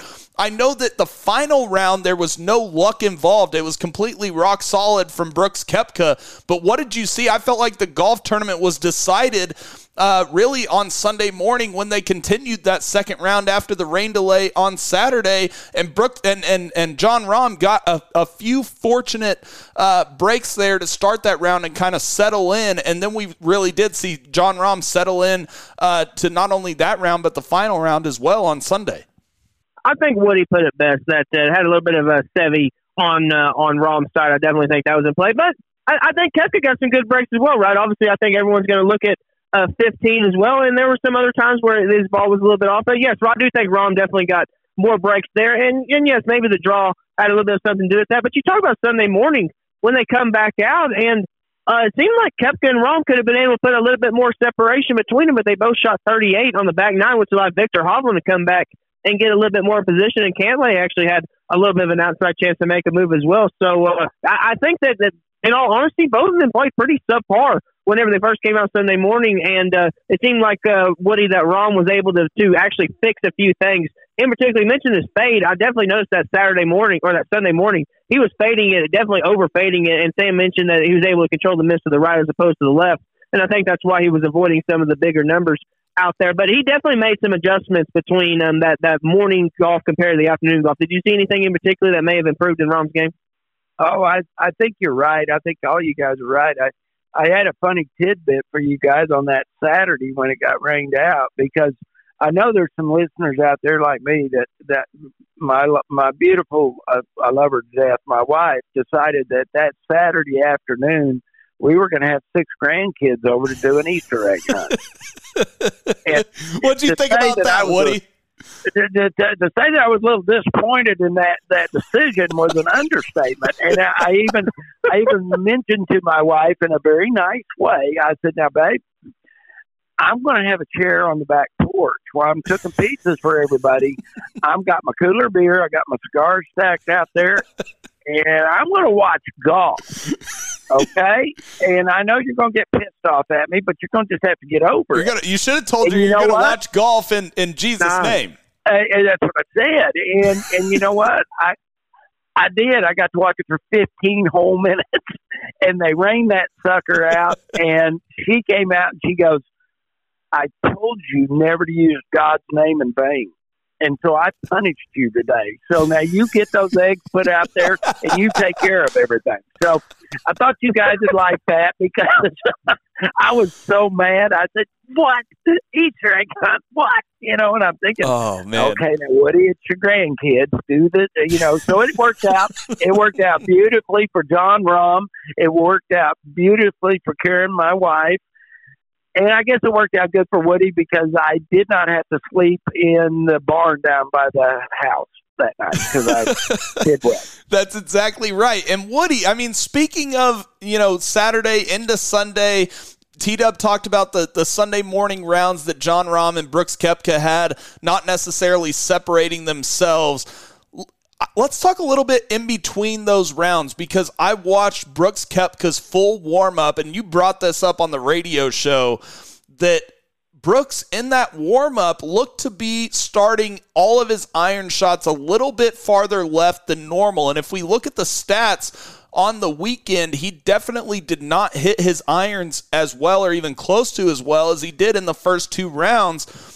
You told me that you thought that he might be getting a little bit too on top of it.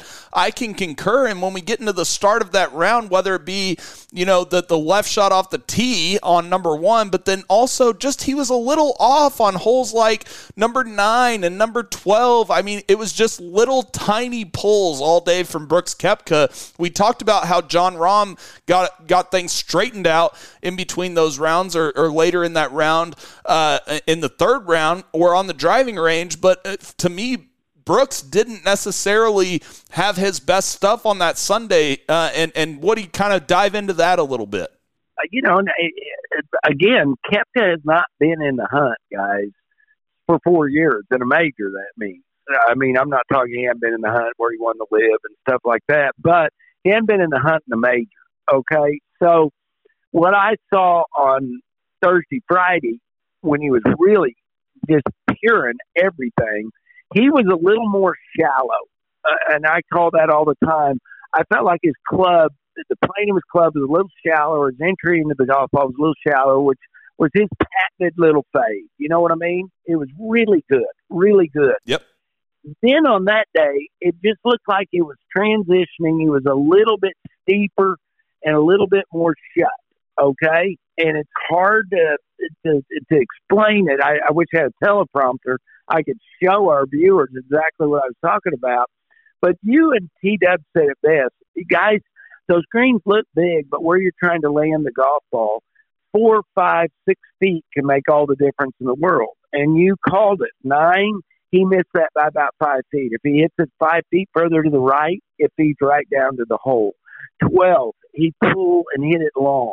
Okay, all the shots I saw him hit on that day, 7 the same way. He missed the mound by about 5 feet, and that doesn't sound like a lot, but at Augusta it's huge.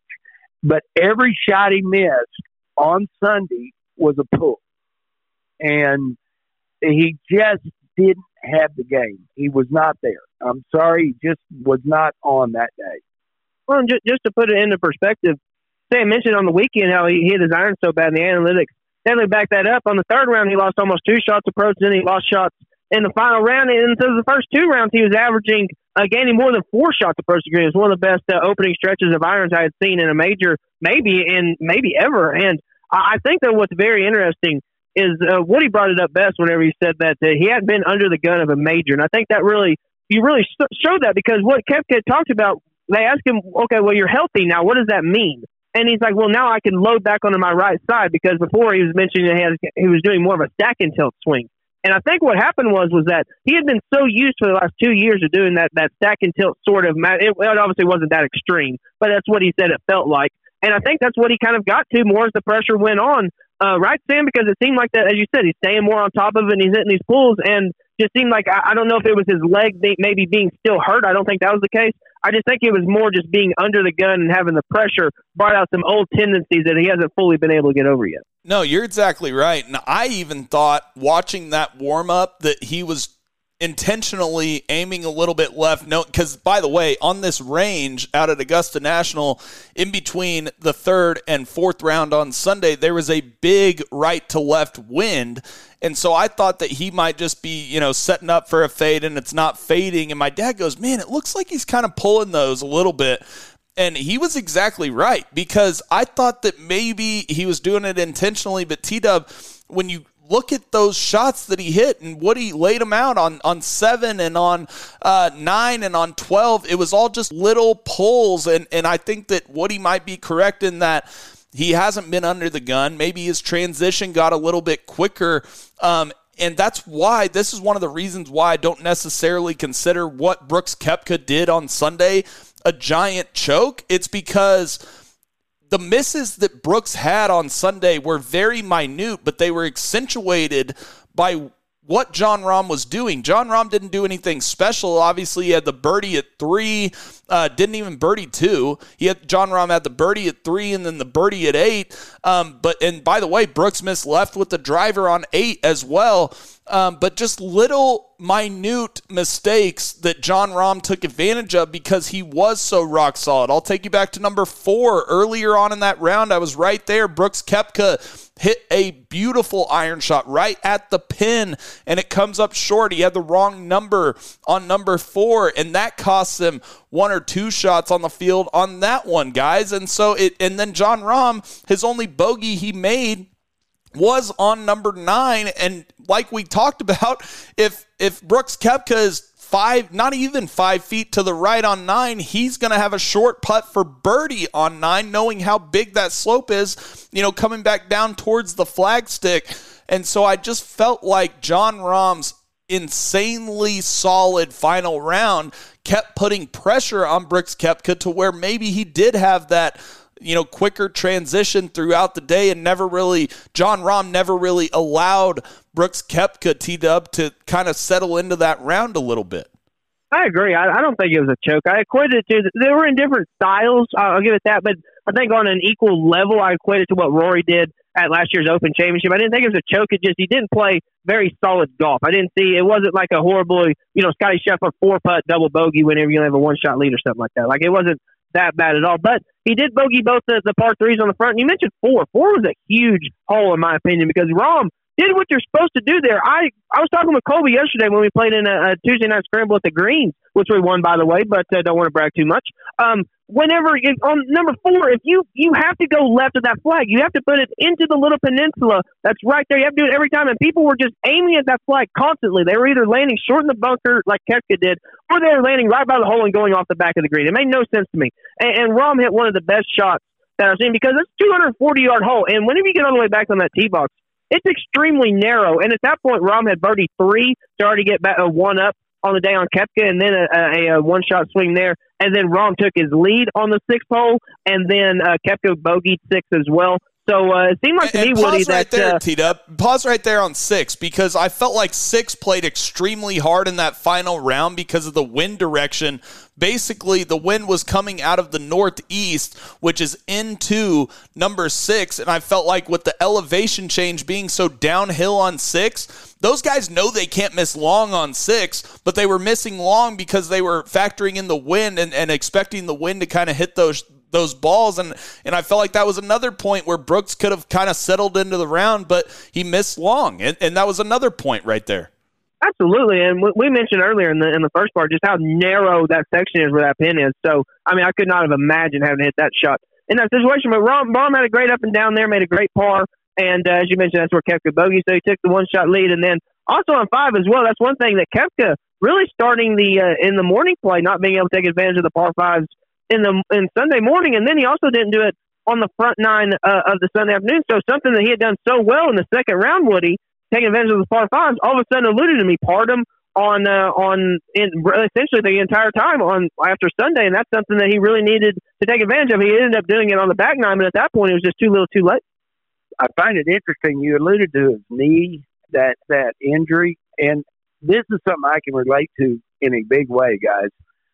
In 1993, I fractured my patella, which is a terrible knee injury from a golfer standpoint, on my right leg, okay? Literally, as I look back today, it took me off the tour because that knee did not want to heal. And I did exactly what he had been doing, what Koepka had been doing. I kind of worked more of a stack on my left side. And I never really gave my knee enough time to heal. And I probably didn't rehab it near like these guys are. So let me tell you something, guys. That injury, we don't talk about it enough, but it was huge for Brooks Koepka. That's where his confidence went. That's why he went down the toilet there for a while. And when he got under the gun, those old bad habits he'd been doing while he was injured, I think came back a little bit. Now, did he learn from it? Sure he did, because what he did learn is this knee he's got now, I think it's pretty healthy, gentlemen. I really do, because I don't think if it was still giving him fits, he would have been able to be leading the Masters through almost 54 holes, or through 54 holes. So, saying that, what I mean by this is Koepka didn't choke. I really don't think he did. I think Rahm played a phenomenal surgical round. We said that on the radio show. Koepka just didn't quite have it. But if I'm the other tour players and I'm watching what Koepka was able to do, beware of him at Oak Hill. I think he'll play really good at Oak Hill.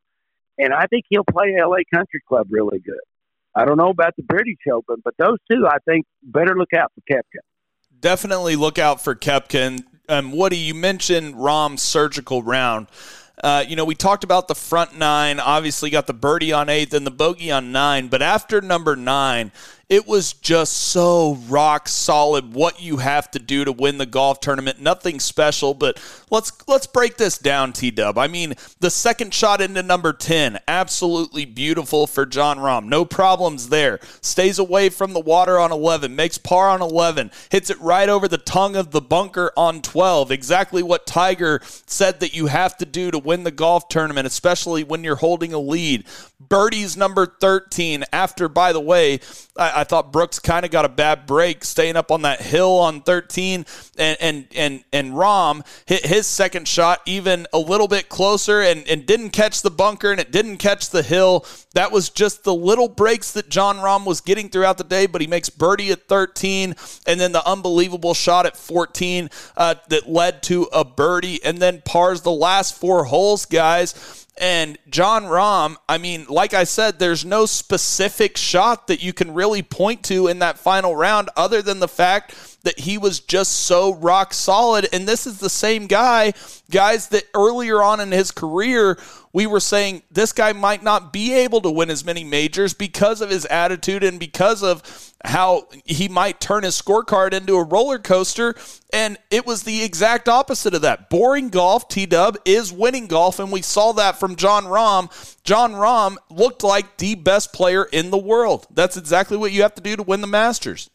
Well, he definitely did. And if I'm going to look at any shot in particular, I'm going to look at the shot on 14. Hit it over to the right, kind of in the trees. That hit it low little fade in there, hit it up to what? Maybe 2 feet or so, 3 feet. Just had a little bit of a tap in. That was an absolute miraculous shot. And that's where Koepka made a bogey on 14. He actually ended up making a birdie on 13 as well, just like Rahm did, but then gave it back on 14. At that point, you kind of knew that it was over. And then, as you mentioned, there's even more great shots coming in. Hit the good shot in there on 16, in there underneath the hole. Actually got a read from Koepka as well after he made a putt, but then still wasn't able to make it in. But then did get a little bit of a break off of the tee on 18 where he did hit the trees to the left and pop back out in the middle of the fairway to go to your point of getting a few more breaks. Jon Rahm said he had to be the only guy in the history of the Masters not to reach the fairway on the 72nd hole. Well, you don't see provisional balls hit very often at Augusta National. You don't see him hit on 18 very often. So that was a unique experience, especially in the final group of the tournament. And as you mentioned, he gained 2.23 shots approach in the final round. I mean, that's really what did it. I mean, just the absolute rock solid iron play. And then off the tee, gaining more than a full shot as well. Didn't lose strokes in any single category. So, I mean, Rahm just a rifle champion, as you said. He's the best. I think he's the best currently in the world. Now he keeps flip flopping between him and Scheffler. Seems like Rory has kind of set himself outside of those top two, at least at this point. And he just played so extremely well. And this isn't the last time that we're going to see Jon Rahm at the top of the leaderboard. I think he's got many, many, many more majors ahead of him. Would he kind of break down some of those shots that Jon Rahm made look so easy and so boring on that back nine? I mentioned a couple of them, but you've played at Augusta National. I mean, break those down and tell the people how unreal some of those shots actually were under that kind of pressure. Well, when we were talking on the radio show, if you're not a real golfer, round wasn't exciting. But if you are a real golfer and you knew his discipline that he was showing, like leaving the ball below the hole on 10, he had only like a 9-iron, maybe an 8-iron on 11, but he didn't shoot at that pin. He left it below and right. He hit it exactly where he was supposed to on 12, just like he said. He didn't go at that pin whatsoever. The only thing he did that was a little bit ballsy, in my opinion, it was drawing it on 13. And that shows you. And I didn't see that tee shot because I was out there on the course. Woody, tell me what that shot was like off the tee. Oh, man. I mean, Jon Rahm has been hitting a 10, 15-yard fade every driver. He gets up back there on that new tee on 13, and he turns that driver right to left around that corner. And when he did that, Sam, I'm sitting there watching it at home. I said, this golf tournament's over. And my stepson was sitting next to me. He said, really?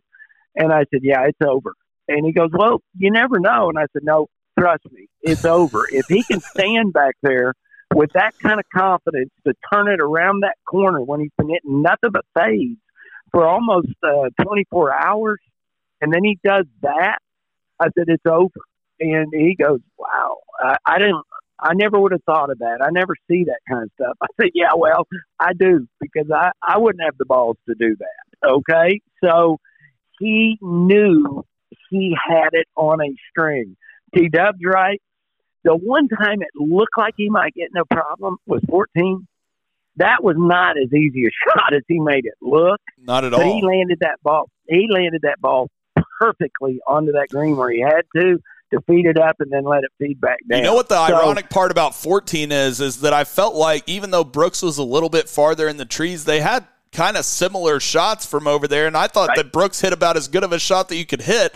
I was standing next to a guy that, I mean, I've never met in my life. I go, that's about as good as you can do, and then Jon Rahm hits it up there, stone dead. Kick away. Yeah, almost kick away. So, the only time you saw Rahm, I think he lost a little bit of concentration on 18 where he hit a little bit of a pull hook or a snap hook that hits trees and comes back.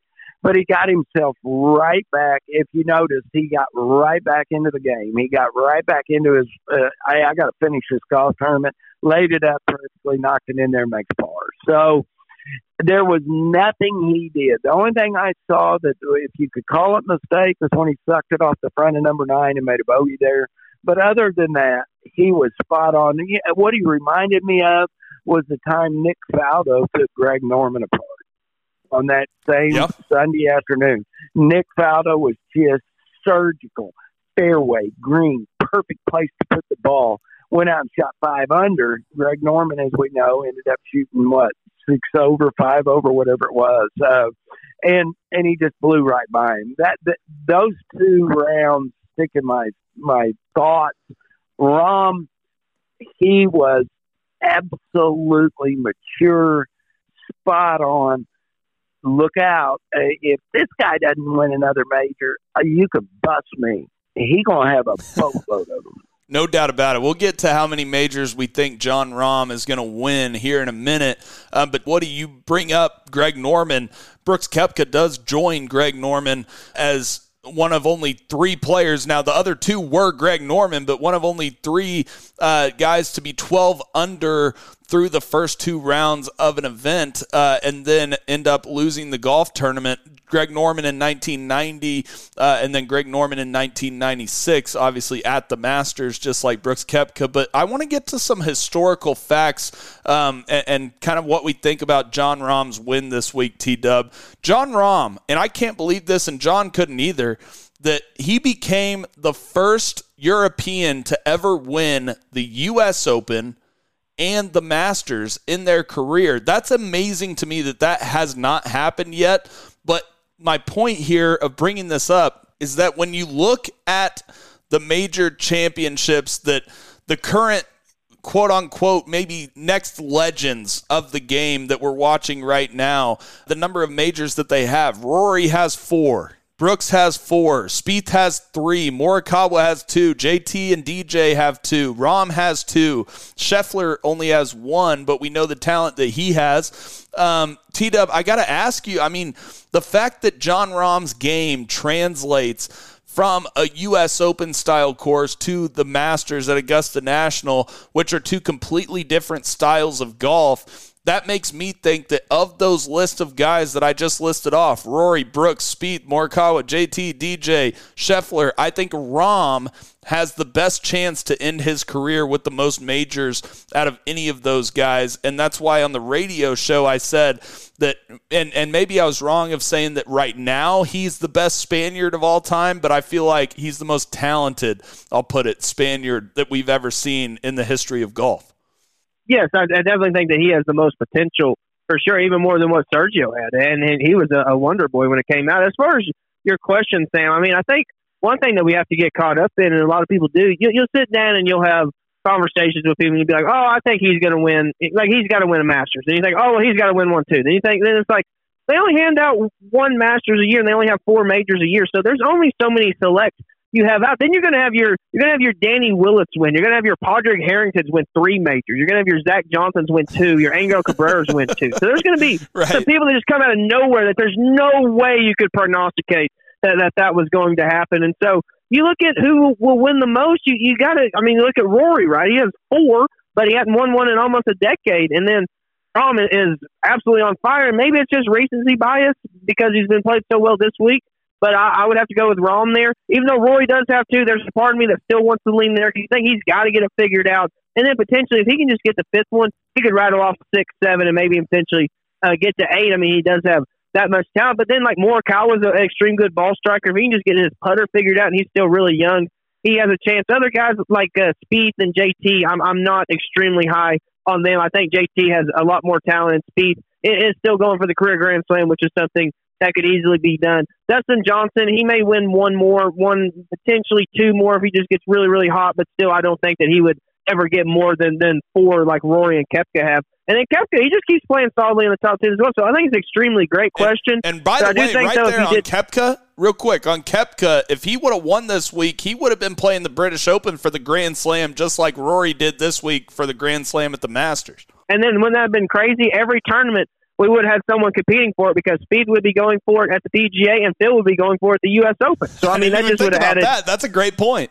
That would have added some excellent drama to it. And I don't know, Woody, as far as that question goes, I guess just because the potential is so high on Rahm, because I think he could rattle off and get up to 8 or 10 if he's extremely, extremely focused and doesn't get so caught up in just wanting to raise his family, which I do see that could be a thing down the road. But just on the talent, I'd probably go Rahm, but I guess a more better question is the 2 guys that have 4, Rory or Koepka, who would you go with most? And Koepka looked extremely solid, but still, there's still a part of me that thinks Rory's going to get it figured out, and I go with Rory out of those. We'll get to Rory in a second, but out of those guys, Woody, who do you like to have the most majors? Rory, Brooks, Spieth, Morikawa, JT, DJ, Scheffler, and obviously Rahm. Well, I think it goes Rahm, Koepka, if I was going to say that.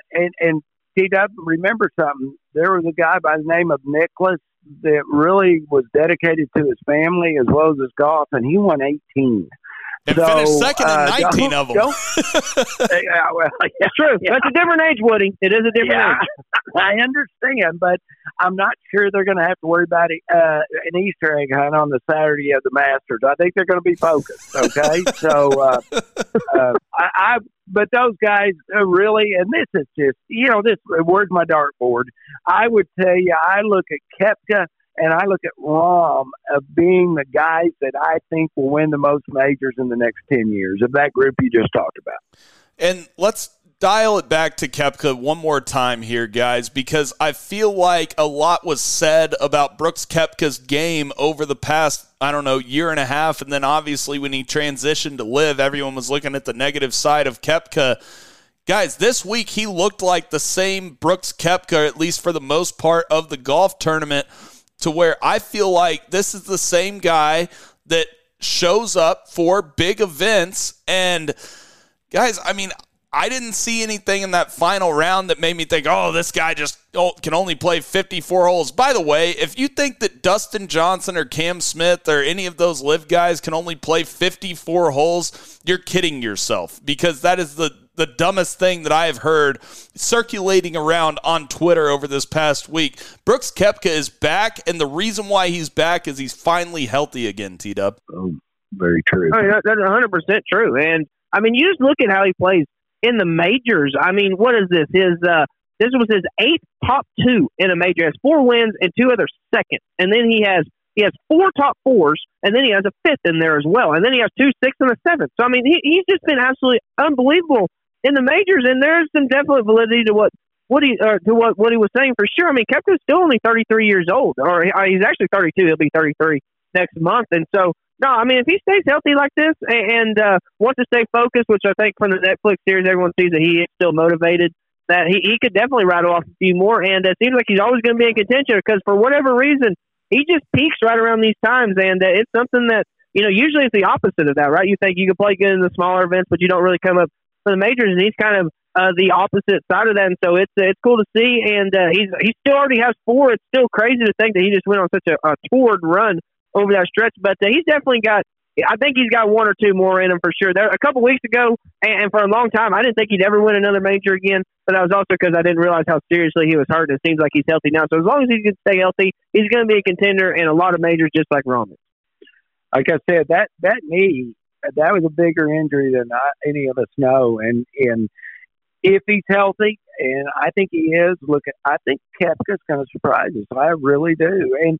And Sam, it's so spot on. Any moron, and I'm going to call you a moron, okay, if you want to argue that these guys can't play more than 54 holes. Don't even go there, okay? That's the stupidest thing I've ever heard of. It really is the stupidest thing, and Phil Mickelson put that little argument to bed, guys. We got to talk about Phil and Spieth in that final round. Phil Mickelson had the crowd at Augusta National electric. And let me explain what I mean by this, T-Dub. In that final round, obviously, there's no phones out at Augusta National, and so obviously the play was pretty slow as well. So what the fans are doing in between the shots is looking at that leaderboard and seeing what numbers go up and change on the non-electronic leaderboards at Augusta National. And the fans were absolutely loving every single birdie that was put up on that leaderboard for Phil Mickelson and every single birdie that was put up on that leaderboard for Jordan Spieth. I thought that this Sunday was so great for golf, watching those two guys vault themselves up into the top 5 of this golf tournament. I didn't see any shots from Spieth or Phil Mickelson because I was out on the course. But T-Dub, what did you see, number one, from Jordan Spieth? And then we'll get to Phil Mickelson as well here in a second. They were just absolutely balling. It was crazy. They were just kind of feeding off of each other. And I don't have it exactly added up what they would have done, but they would have had a really, really good best ball going on between the two because 58 would have been their best ball. But that is just absolutely unbelievable. That's a 14 under right there. And so the reason for that is, like, for example, Phil's only bogey was on hole 5. Well, Spieth birdied that hole, and then the next hole, Spieth bogeyed 6. Well, Phil birdied 6. So it just made up for it in so many areas. And yeah, they just kept feeding off of each other. It's pretty interesting. Spieth shot 666. had 9 birdies, but he also had 3 bogeys in there as well. So if he could have just straightened out the par 5s the par 3s on the front 9, then he would have had a lot better chance. And then, like he's done a couple of times, in all honesty, he's had, I can't remember what year it was. I think it was 2018, the Patrick Reed year. Had a really, really good final round going, and then did the same thing on 18, hit it straight into the trees left, and ended up making a bogey there to cost himself a decent amount of money because he would have finished tied 2. If not, but going on to Phil Mickelson, I mean, just to put it in perspective, on number 12 when he birdied 5 of his last 7 holes. At that point, he was only 3 under. If he would have finished 3 under, that would have been tied 14th. So essentially, he was in 15th place going into that stretch, and then just rounded off. The shot he hit into 17 was beautiful. I thought he was going to hole it. How the shot didn't go in still amazes me. And then the clutch birdie on 18 was great. It is really good. I think Phil really needed this to rejuvenate his career because everything that's happened in the last year, you can definitely tell whenever he's talked to the media a few times since he's played good, he sounds more pepped up. He was definitely excited. He's motivated. And it's really good to see because even after all the stuff that's happened, he's one of the greatest of all time, in my opinion, a top 10 player of all time. And he deserves to be recognized more than he has in the last year. And hopefully he can show a little bit of highlights in a couple of the majors coming up or continually at Augusta because he is, 52 years old now. So he is pretty old. But at the same time, it was just great to see him make a run like that. And had Rahm faltered at all at any stretch, it would have been lovely to see Phil Mickelson get the green jacket. I mean, that just would have been absolutely magnificent. But for him to get second, make over, $2 million, something like that, absolutely beautiful. And again, our thank you to Jim Woodward. He had to go attend to a personal matter. He will be back with us next week. But T-Dub, we were talking about Phil Mickelson and, kind of how his game translates at this older age. And the thing that I see from Phil Mickelson that's similar to Freddie Couples that we saw this week make the cut at 63 years old, I think. And then obviously different swings we've seen in the past, a little longer swings like a Vijay Singh or a Tom Watson, guys that have had success over the age of 50. The thing that I see that is similar, T-Dub, and I'll see if you agree, it's the longer swings seem to have more longevity in professional golf, right? Yes, I absolutely agree 100%. You look at Phil's swing, someone like Freddie Couples just mentioned, who was absolutely flushing it on the range on Wednesday. Should have picked him in some DraftKings pools to make the cut, but I was like, man, there's no way someone his age can make the cut just from how long Augusta National is. But yes, he ended up doing it. He was playing great. And like you said, some swings can stand the test of time. Vijay Singh's the same way. Tom Watson, not as long of a swing, but still pretty close to being, it's more longer at least. So Jack Nicklaus went way back and he played long into his career. So yeah, I think there's some validity to it. Maybe we shouldn't say long. Maybe we should say non-violent swings. You know what I mean? It's not like a John Rahm or a Bryson DeChambeau or, it's just the non-violent swings that seem to have the longevity, right? Yeah, it's you don't just hack at it, right? And there's not a whole lot of torque. There's not a Ricky Fowler, Joaquin Neiman type twist on the back, even though someone like Freddie, who has had a lot of back issues, that's why he's dealt with a lot of the putter changes that he has. But yeah, he's still been able to get that healed up and go good. But yeah, someone like Vijay Singh, who's been an absolute workaholic, he's got a very, very long swing. Ernie Els played pretty good into his late 40s. So yeah, there's definitely some validity to that. Maybe it's just because it keeps you more limber and you have to, your muscles are just not as tight as they are. Maybe there's something to that. I don't know. There's definitely a trend there that has been set.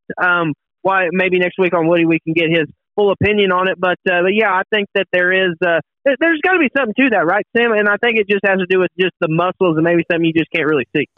No, there definitely has to be something to that. And let me go ahead and give you my takeaways from this Masters at Augusta National.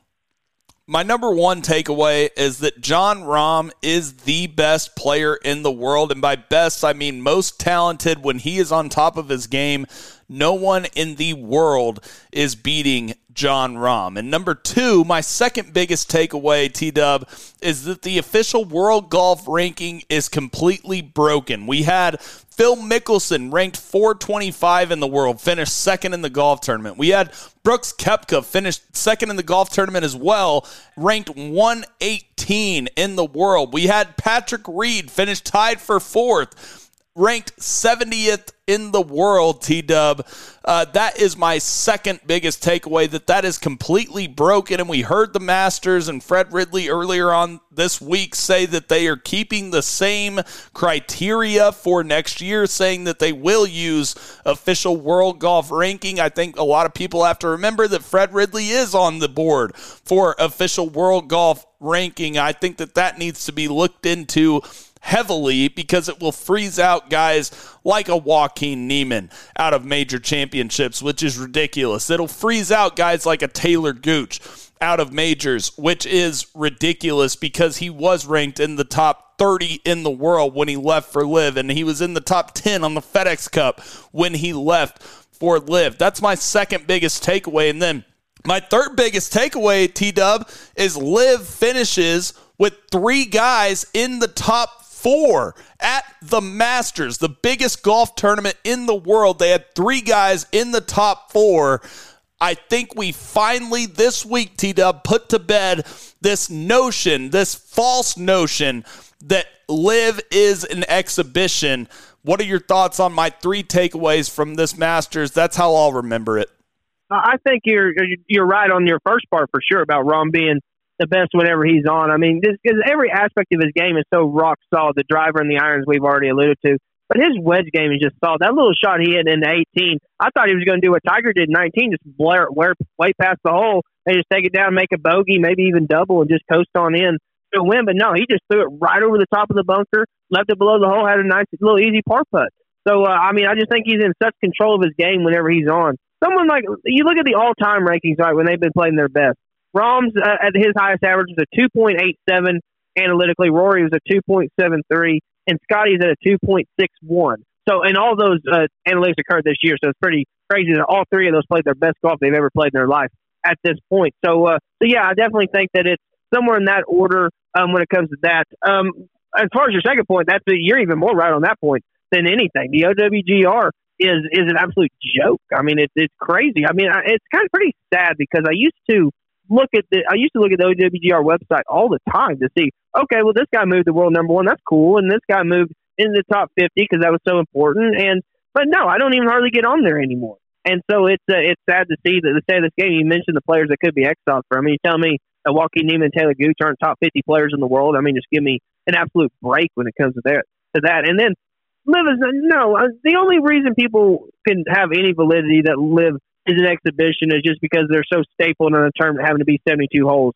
And they want to throw a shotgun start in there, which, I mean, okay, you're just kind of looking at semantics at that point, in my opinion. But no, the play of the golf is good. As you saw it here, Brooks Koepka and Phil Mickelson, who really, in all honesty, until Koepka won last week in Orlando, had not been playing very well at all on LIV, and Phil definitely had not been playing well. He shot a 65 or something like that in his final round in Orlando, but before that, no, had not been playing very good. Patrick Reed had showed some signs of form, and he ended up finishing 4th as well. So, no, it was a good showing for the LIV guys, and I think they need it, in all honesty. Maybe it'll kind of shut up a few naysayers that are still out there. And in all honesty, if Rahm had not won, it would have been obviously better for LIV. Had Phil, I mean, if you could add a Phil Koepka playoff for LIV, I mean, how absolutely beautiful would that have been for them? But no, I mean, Rahm absolutely stole the show. But no, it was a good week for LIV for sure. And unfortunately, there were 18 LIV players that played there this year. I think that number more than likely will be cut close to half next year, just because of the ranking system and players who had won on PGA Tour, things like that. So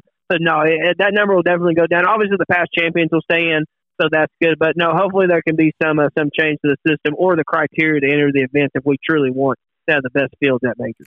Yeah, by the way, Phil Mickelson's career earnings at Augusta National this week surpassed Tiger for the most all-time, $9,773,317 that Phil has made at Augusta National. Phil has definitely had just as much success at Augusta maybe than anybody. But yeah, back to the point about LIV. We finally see the fact that there's a bunch of hypocrisy going on in the game of golf. Let's talk about Rory McIlroy. Rory was not there on Sunday. Neither was Tiger. Neither was Justin Thomas, T-Dub. And by the way, CBS says that Sunday's final round of the Masters was the most watched golf telecast on any network in 5 years, averaging 12.058 million viewers and up 19% versus last year, T-Dub. I think a lot of that has to do with the fact that this narrative that LIV is bad for golf is completely wrong. Whether you love LIV or you hate LIV, you have to admit that the competition and the storyline between them and the PGA Tour is clearly good for golf, being up 19% from last year.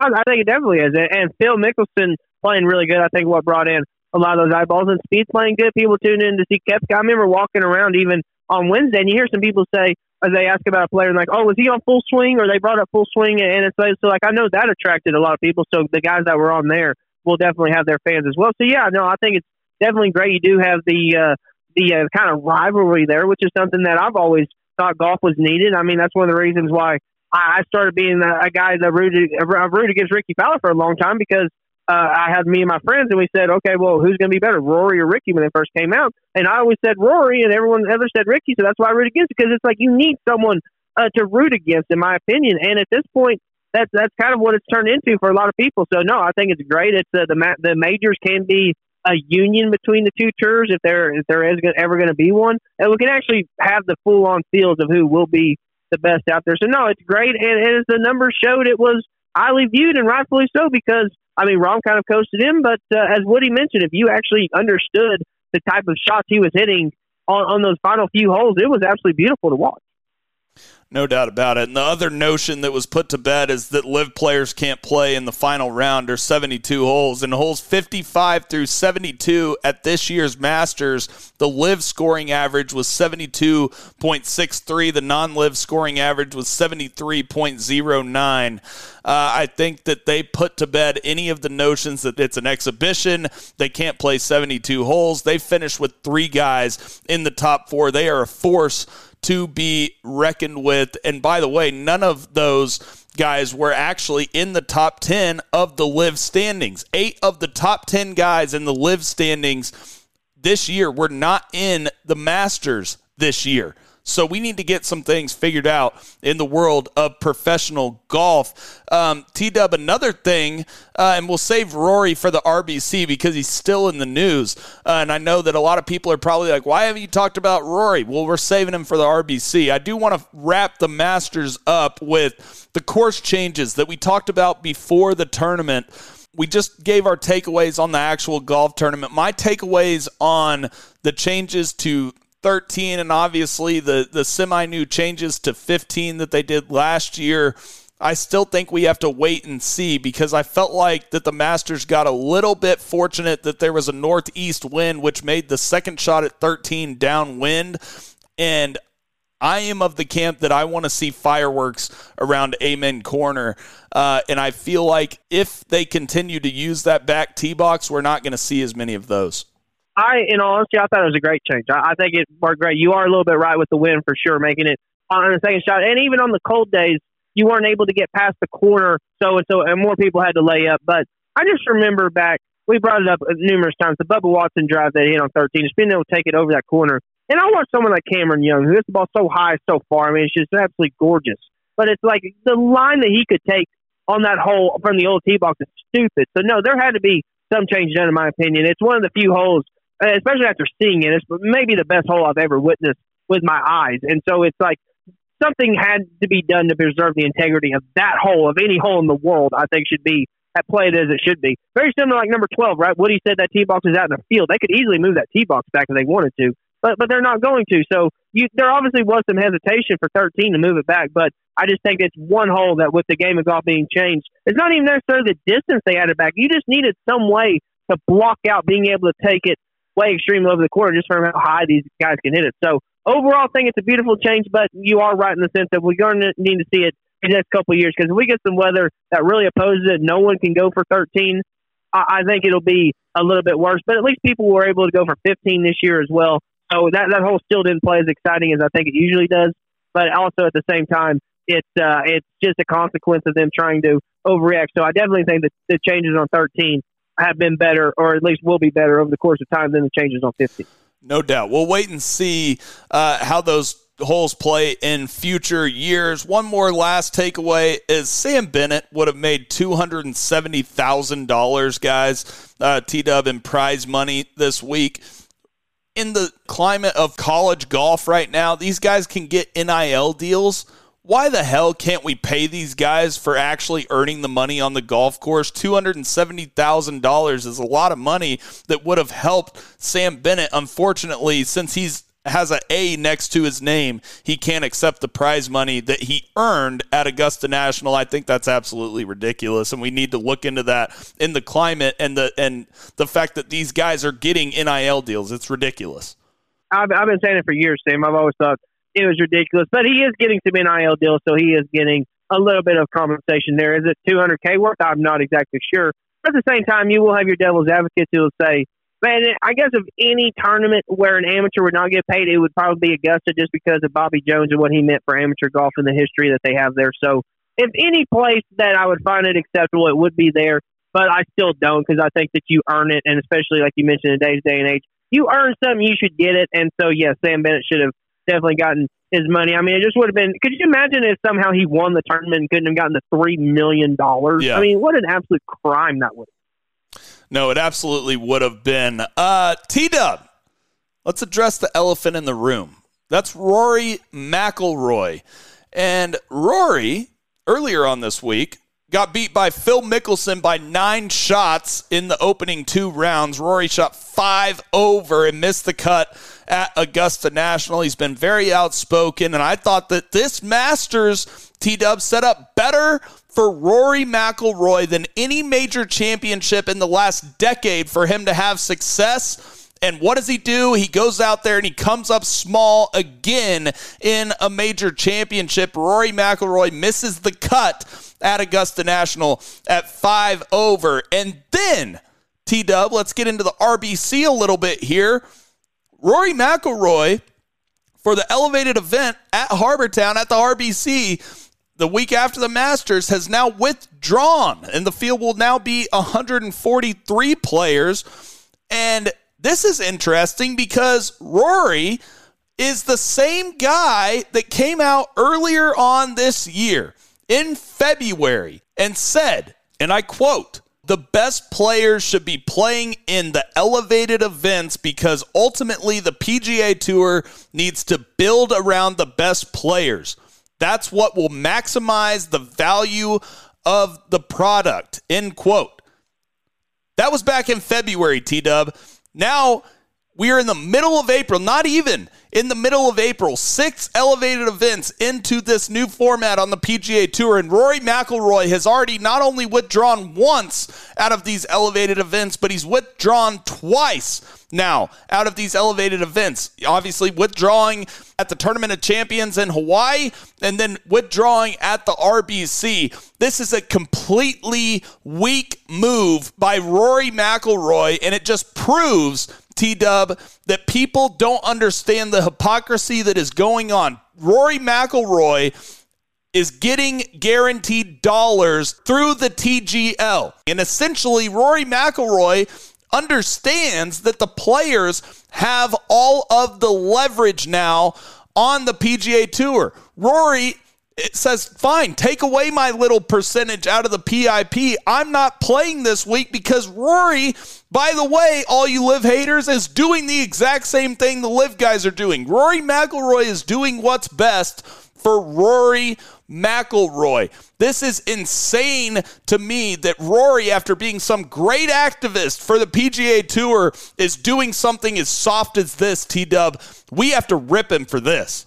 Out of every person who would not play in 2 elevated events up to this point, I wouldn't have thought it would be Rory. I mean, like, if you're someone like Will Zalatoris, who we found out is done for the entire season. Okay, yes, if you have an actual injury, then there's something. But, I mean, everything I've read, Sam, it says the PGA Tour did not disclose an injury related to it and said that unless there is a legitimate medical reason for the withdrawal, he'll lose a percentage of his PIP money, which, I mean, at the end of the day, does he, even if he is getting money from the PGA Tour or not, does he really need that extra with everything he's gotten with Nike and all the money he's made over the course of his career? No, probably not. I mean, you could always use more. More is never enough. in that situation. But no, I do feel like just if he hadn't come out saying all the things that he did over the course of last year, no, I don't think he'd be ripped. If it was any other player, if it was someone like Cameron Young or something like that, I wouldn't say anything about it because, just don't take your extra PIP money and play when you want. I feel like that's how golf should be. I'm up for player freedom. That's why I've been mainly on the live side when it comes to that debate, is just from the feud there. But no, I mean, if you're going to be the spokesman for the PGA Tour, you don't do this, then maybe he's kind of doing as a slap to the face of the PGA Tour. Maybe he's upset with some of the positions he's been put in. I don't know. Maybe he's just doing what's best for him, which I do think is exactly probably what's going on at this point. But no, it's weird also, too, because he did miss the cut. It's not like that he's tired from playing the Masters. I mean, and you look at his game, right? It's not like he's hurt. He gained almost 2 shots off of the tee, so he's able to swing just fine. His irons weren't very good, and his short game was absolutely horrible, just like it was at the Players' Championship earlier this year. So no, it's just weird that out of all people, Sam, it would be him to not play in this many elevated events up to this point. Yeah.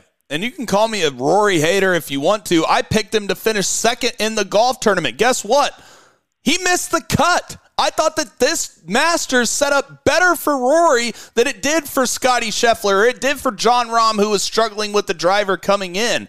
Rory McIlroy came up small again, and that is why, T-Dub, I would not consider Rory McIlroy a legend or the next legend since Tiger Woods, because you can't go 10 years basically in your prime without winning a major when you have that much talent. He comes up small in major championship after major championship, and I'm tired of picking Rory McIlroy when he shows me that little bit of form before a major championship and then comes up small again, T-Dub. What do you think you saw from Rory this week that was the same as every other major we've seen in the last decade, that Rory was overrated coming into another major again?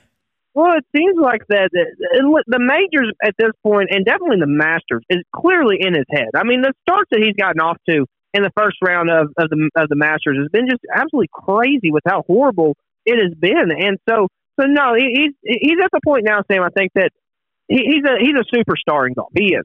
But no, he is not a legend at this point. He's not going to be looked in the annals of a Ben Hogan or an Arnold Palmer or a Tiger Woods. He's not even close to that. So, but no, he is a superstar in today's day and age. He has been in his prime for essentially what feels like 15 years, and he's gone on a 10-year stretch now not winning a major. It's something that you don't see very often. Usually when someone has a major drought, it's because they go on a pretty long duration of not good golf. But Rory's been playing solid golf for essentially, like I said, 15 years now. I mean, he's had his dips where in 2018 he kind of dipped. In 2013 was really when he was at his worst.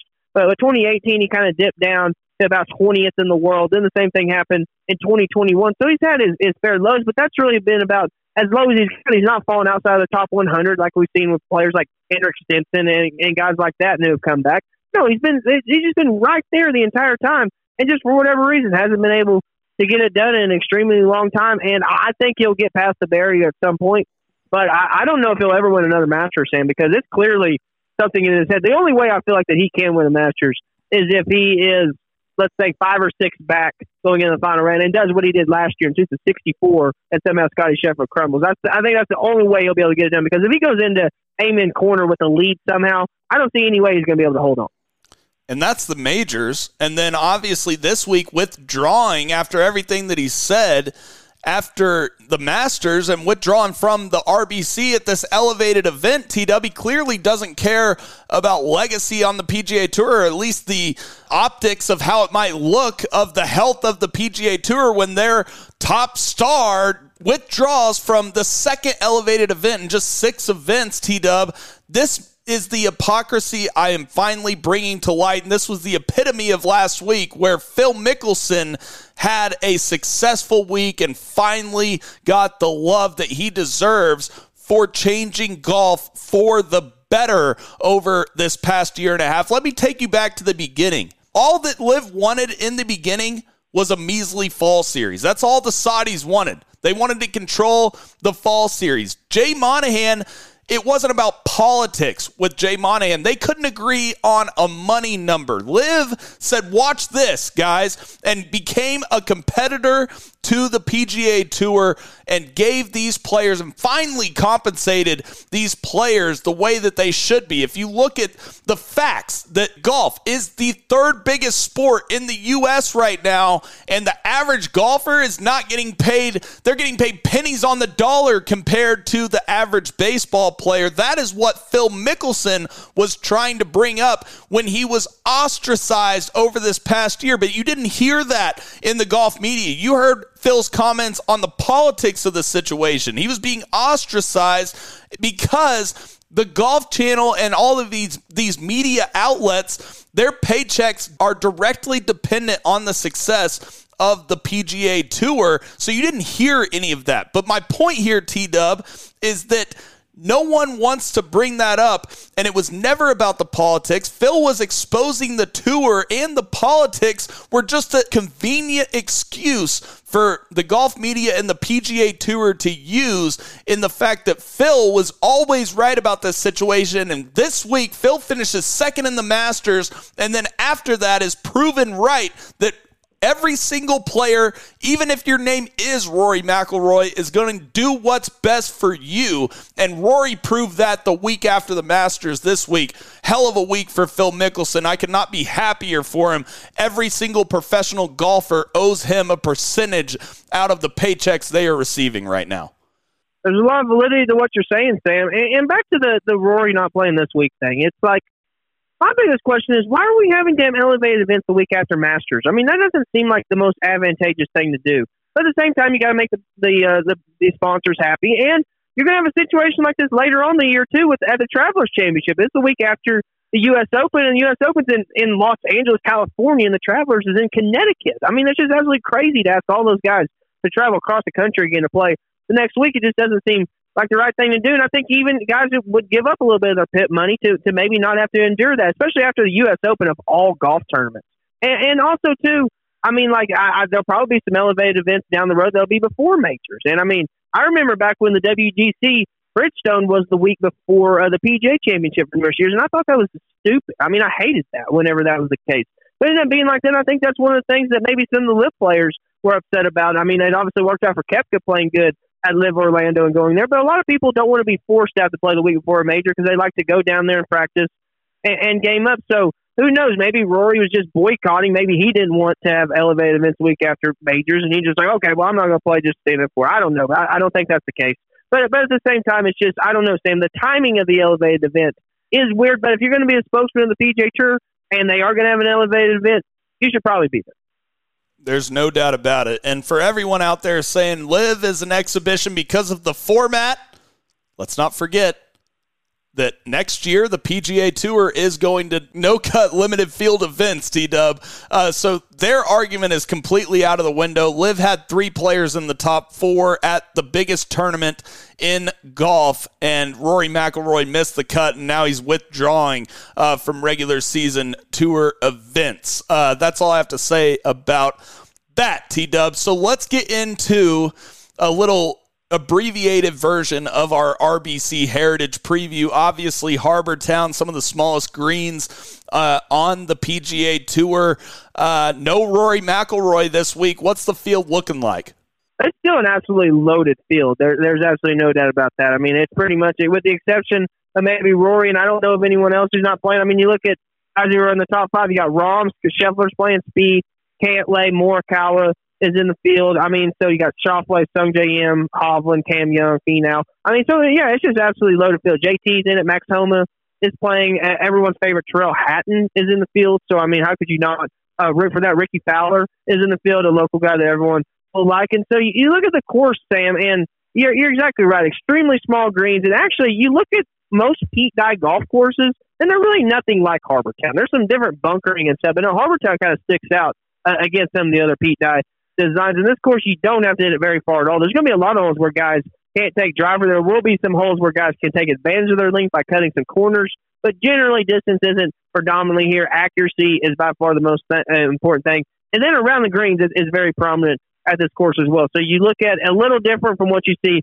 at Augusta National, where it'd be usually a pretty bomber's paradise. Guys can just overpower it. With their driver is going to be where it's at. But this week, Sam, it's going to be look towards more traditional, shorter hitters and around the green guys, or guys that have been able to do well here. But even though distance still will be an advantage as it always is. No doubt about it, T-Dub. And this RBC is a little bit more interesting this year because it is an elevated event. Like you said, all the top players other than Rory in the field this week. Your top 5 favorites are Scotty Scheffler, Patrick Cantlay, Jon Rahm, Morikawa, and Xander Schauffele.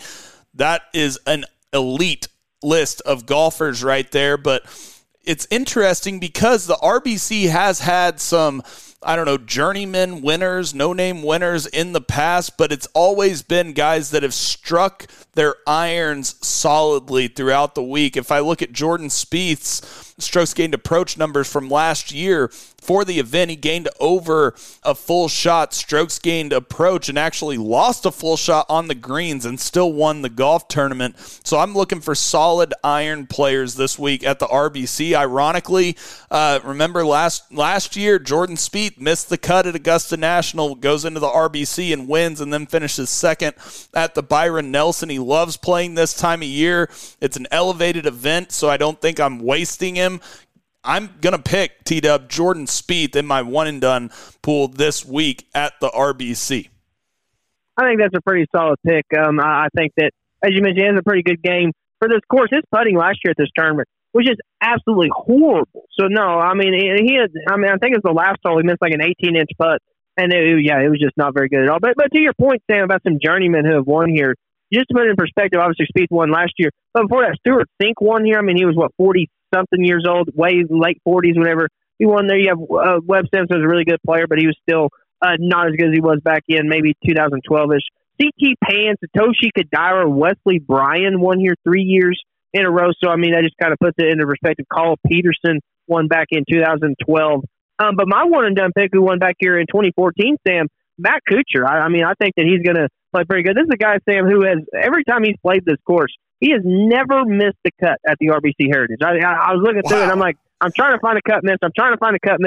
And I can't find it unless he played here before 2004. That's the latest that my numbers go back to. But no, he just plays this course well. Finished third here last year, and remember, he was used to playing in the Masters a lot, and then coming here and playing. But last year didn't make it in the Masters field. Came here and still finished third. So he's probably gone off, hopefully done some practice, made the group play at match play, and then finished third at the Valero Texas Open the week before the Masters, where he needed a win to get in, just was a little bit short. So no, I think Matt Kuchar playing some good golf on the course that he likes. I'm going to run him out in the one and done.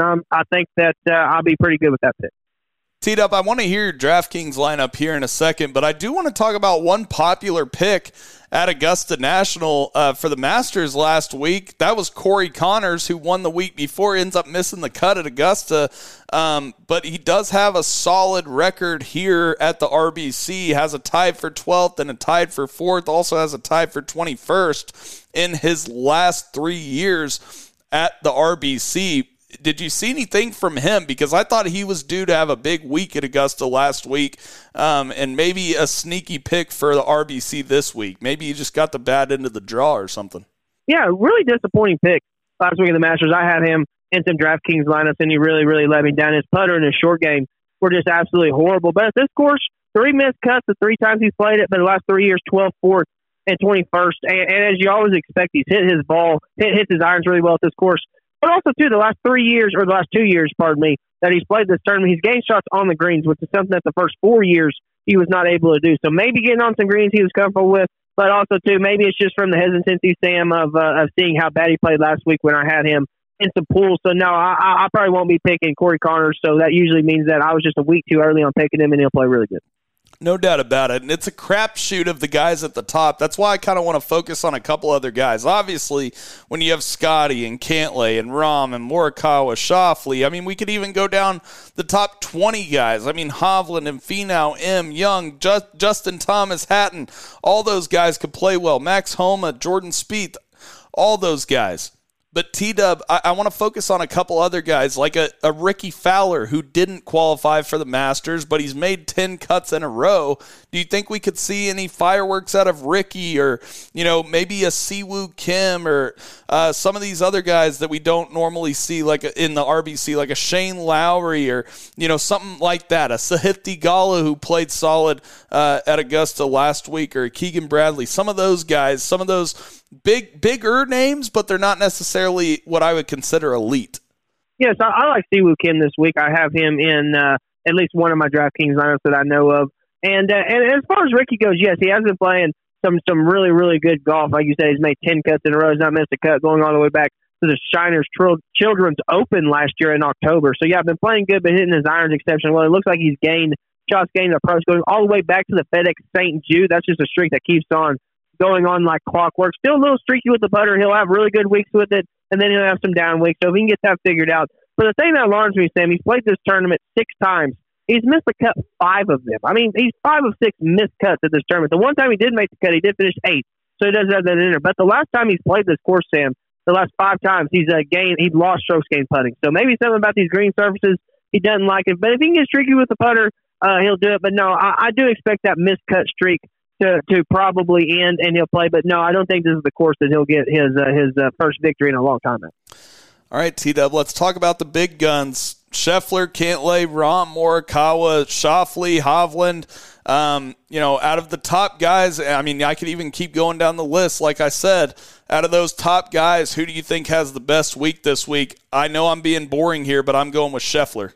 Yeah, Scheffler, I think, has to be the pick. His putter was just absolutely horrible last week at the Masters, so hopefully he can get that figured out a little bit. Patrick Cantlay, who we just talked about earlier about being so slow, he's actually played this course really, really well in the past. He finished second. He actually lost in the playoff last year to Cantlay, or not to Cantlay, to Spieth on this course, and then finished third before that in 2019, finished 7th here in 2018. So, yeah, he really likes this course, so I think he'll be someone to really look out for. As well, Rahm coming off the Masters win, I'm not sure how much I look into that. He could just be flat. This is a course I do feel like sets up really well for Morikawa, though. He's made the cut in the 3 years that he's played here, finished 7th in 2021, finished 26th last year. But the 3 times he has played it, he has lost a decent amount, at least half a shot every single time putting. So if he can get that part of it figured out, he always hits his irons really well here and has been hitting his irons really, really well, at least this year. In particular, he finished 10th last week at the Masters. So, yeah, I look for Morikawa to have a pretty solid week this week. I just think that it's really a course that is tailor-made for his game. T-Dub, go ahead and give us your DraftKings lineup for this week. So a guy that the analytics are really, really high on is Russell Henley. And he played really good last week at the Masters. He doesn't have necessarily the best record at this golf course. He did finish 9th and 6th, or his 2 highest finishes at this tournament. But does have a decent amount of missed cuts in there, but has been playing some really good golf. As of late, finished 19th at the Players' Championship. And something that he has not been doing very well lately has been putting, before the last couple of weeks was putting. And the last 2 weeks, he's been gaining over a shot on the green. So I expect Russell Henley to play pretty well. That is, of course, another good iron striker. Andrew Landry is my cheap play at 6,000. He has not been playing very well at all, but he is 4 for 4 on the 4 times he's played this course. He's made the cut. So I needed someone cheap because I went top heavy with some other picks. Colin Morikawa is my most expensive. That's the guy who I was just talking about. JT Poston is a 7,300. I think he's a good middle value play. He's played this course really well in the past. He finished 3rd here last year, which there's a big group of people who only hit the playoff by, I believe, 1 shot. So, yeah, he's played good in that stretch. He finished 8th and 6th in 2019 and 2020. So JT Poston really likes something about the course. And then another 2 big names, as I said, I went top heavy. Xander Schauffele and Cam Young. 2 guys are playing exceptional. Cam Young finished 3rd here last year. Just barely missed out on that playoff. And then Schauffele, as we had mentioned a lot in our preview for the Masters on how well he had been playing, he just continued it last week with another top 10 at Augusta. So he has 3 for 3 on cuts on this course. Hasn't finished better than 32nd, but I expect that to come around just because he's been playing so solid. No doubt about it. Those are your picks for the RBC Heritage at Harbour Town. T-Dub, my last question is a question about Harbour Town, the golf course. I mean, these guys, especially the ones that played at Augusta National, I feel like have a lot of work to do this coming week on the greens because they are so different. They're a lot more grainy than they saw at Augusta National. Obviously, Harbortown having Bermuda greens. What things would you be focusing on to try to, get the extremely fast greens at Augusta out of your mind and kind of work your way into a better putt or a good putting week this week at the RBC? One thing that's beneficial is that Augusta is not extremely far away from Harbortown. It's a lot easier to travel than going across country, so they'll have a little bit more time to get over there and get used to it. And I think you're exactly right, Sam. I just think it's going to take a lot of work on just speed on the green, just hit you a lot of different putts at different breaks too. And what I like to do is go through and do like a soft, medium, firm stroke, so you can see exactly how much it's breaking. Because a lot of people just think speed is how close they get to the hole, but speed determines the line. So you need to know that, okay, I'm going to figure out how hard I'm going to hit this putt before I determine my line. So yes, it's extremely important, and also around the greens as well. I mean, it's going to be a little bit probably more grainy than they had at Augusta for sure. And then also in that aspect, it's an entirely different course. And so it's not going to be as mentally strenuous, in my opinion. I haven't looked at the forecast, so maybe the wind will blow. But at the same time, I think that you can get away with it in a lot of irons on this course. It's a lot more of a placement track than Augusta is. You can just kind of bomb it out there. So no, it'll take a little bit of adjusting, but it's something that maybe some of the guys who didn't play last week at Augusta in those horrible conditions, especially on the weekend, they have a little bit of advantage, especially they've been working hard and being motivated on their games because they didn't make the Masters, like players who like Matt Kuchar and Ricky Fowler, I assume, weren't. No doubt about it. I'll be looking forward to watching another elevated event on the PGA Tour this week at the RBC Heritage, or the Rory is back chillin' Heritage, is like I like to coin it. But T-Dub, one more thing here before we get out of here. You quickly mentioned it earlier. We do have to talk about this for a second. Will Zalatoris out for the year and has just had back surgery over the past couple of days. What are your thoughts on this? I just hate this for such a talented guy and such a young guy that normally we don't see back surgeries for guys in their 20s, and he's such a talented ball striker, if not the best ball striker on the PGA Tour. This is just something that you hate to see for Will Zalatoris, and we wish nothing but the best for him going forward and hopefully a quick recovery, right? Oh, 100%. And Sam, it's very shocking whenever I heard it, because I mentioned earlier the first group I saw come through down at Amen Corner, hole 12, was Billy Horschel and Matty Fitz. Well, the second group was Will Zalatoris, Cam Young. And Zalatoris stepped up there. It looked like he was healthy. Hit a nice little iron in it about 4 feet. I mean, I'm like, man, this guy might be solid if he can just figure out how to putt, and then figure out he had to withdraw the next day. I mean, luckily he didn't have him, at least from a betting perspective, didn't have many pulls or anything. But yeah, you're exactly right. Hopefully he can just come back and stay healthy. Only 26 years old, not a good sign for his health, because if he's not able to get his swing back to where it was, I thought after the Genesis at Riviera, that where he finished fourth, that he had gotten something figured out. And it seemed like that he was still gaining shots with his irons, but his putters just what had been so bad. And I thought that was mainly it, but maybe there's some more health concerns there. Well, and we know that, I mean, just from following Tiger Woods, that it's tough to practice your putting as much and I know that some things are mental with Zalatoris, but maybe he wasn't able to practice his putting as much with these back issues, right? I think there's a lot of validity to that for sure. I mean, similar to like maybe Hideki Matsuyama's been dealing with some neck issues over the time.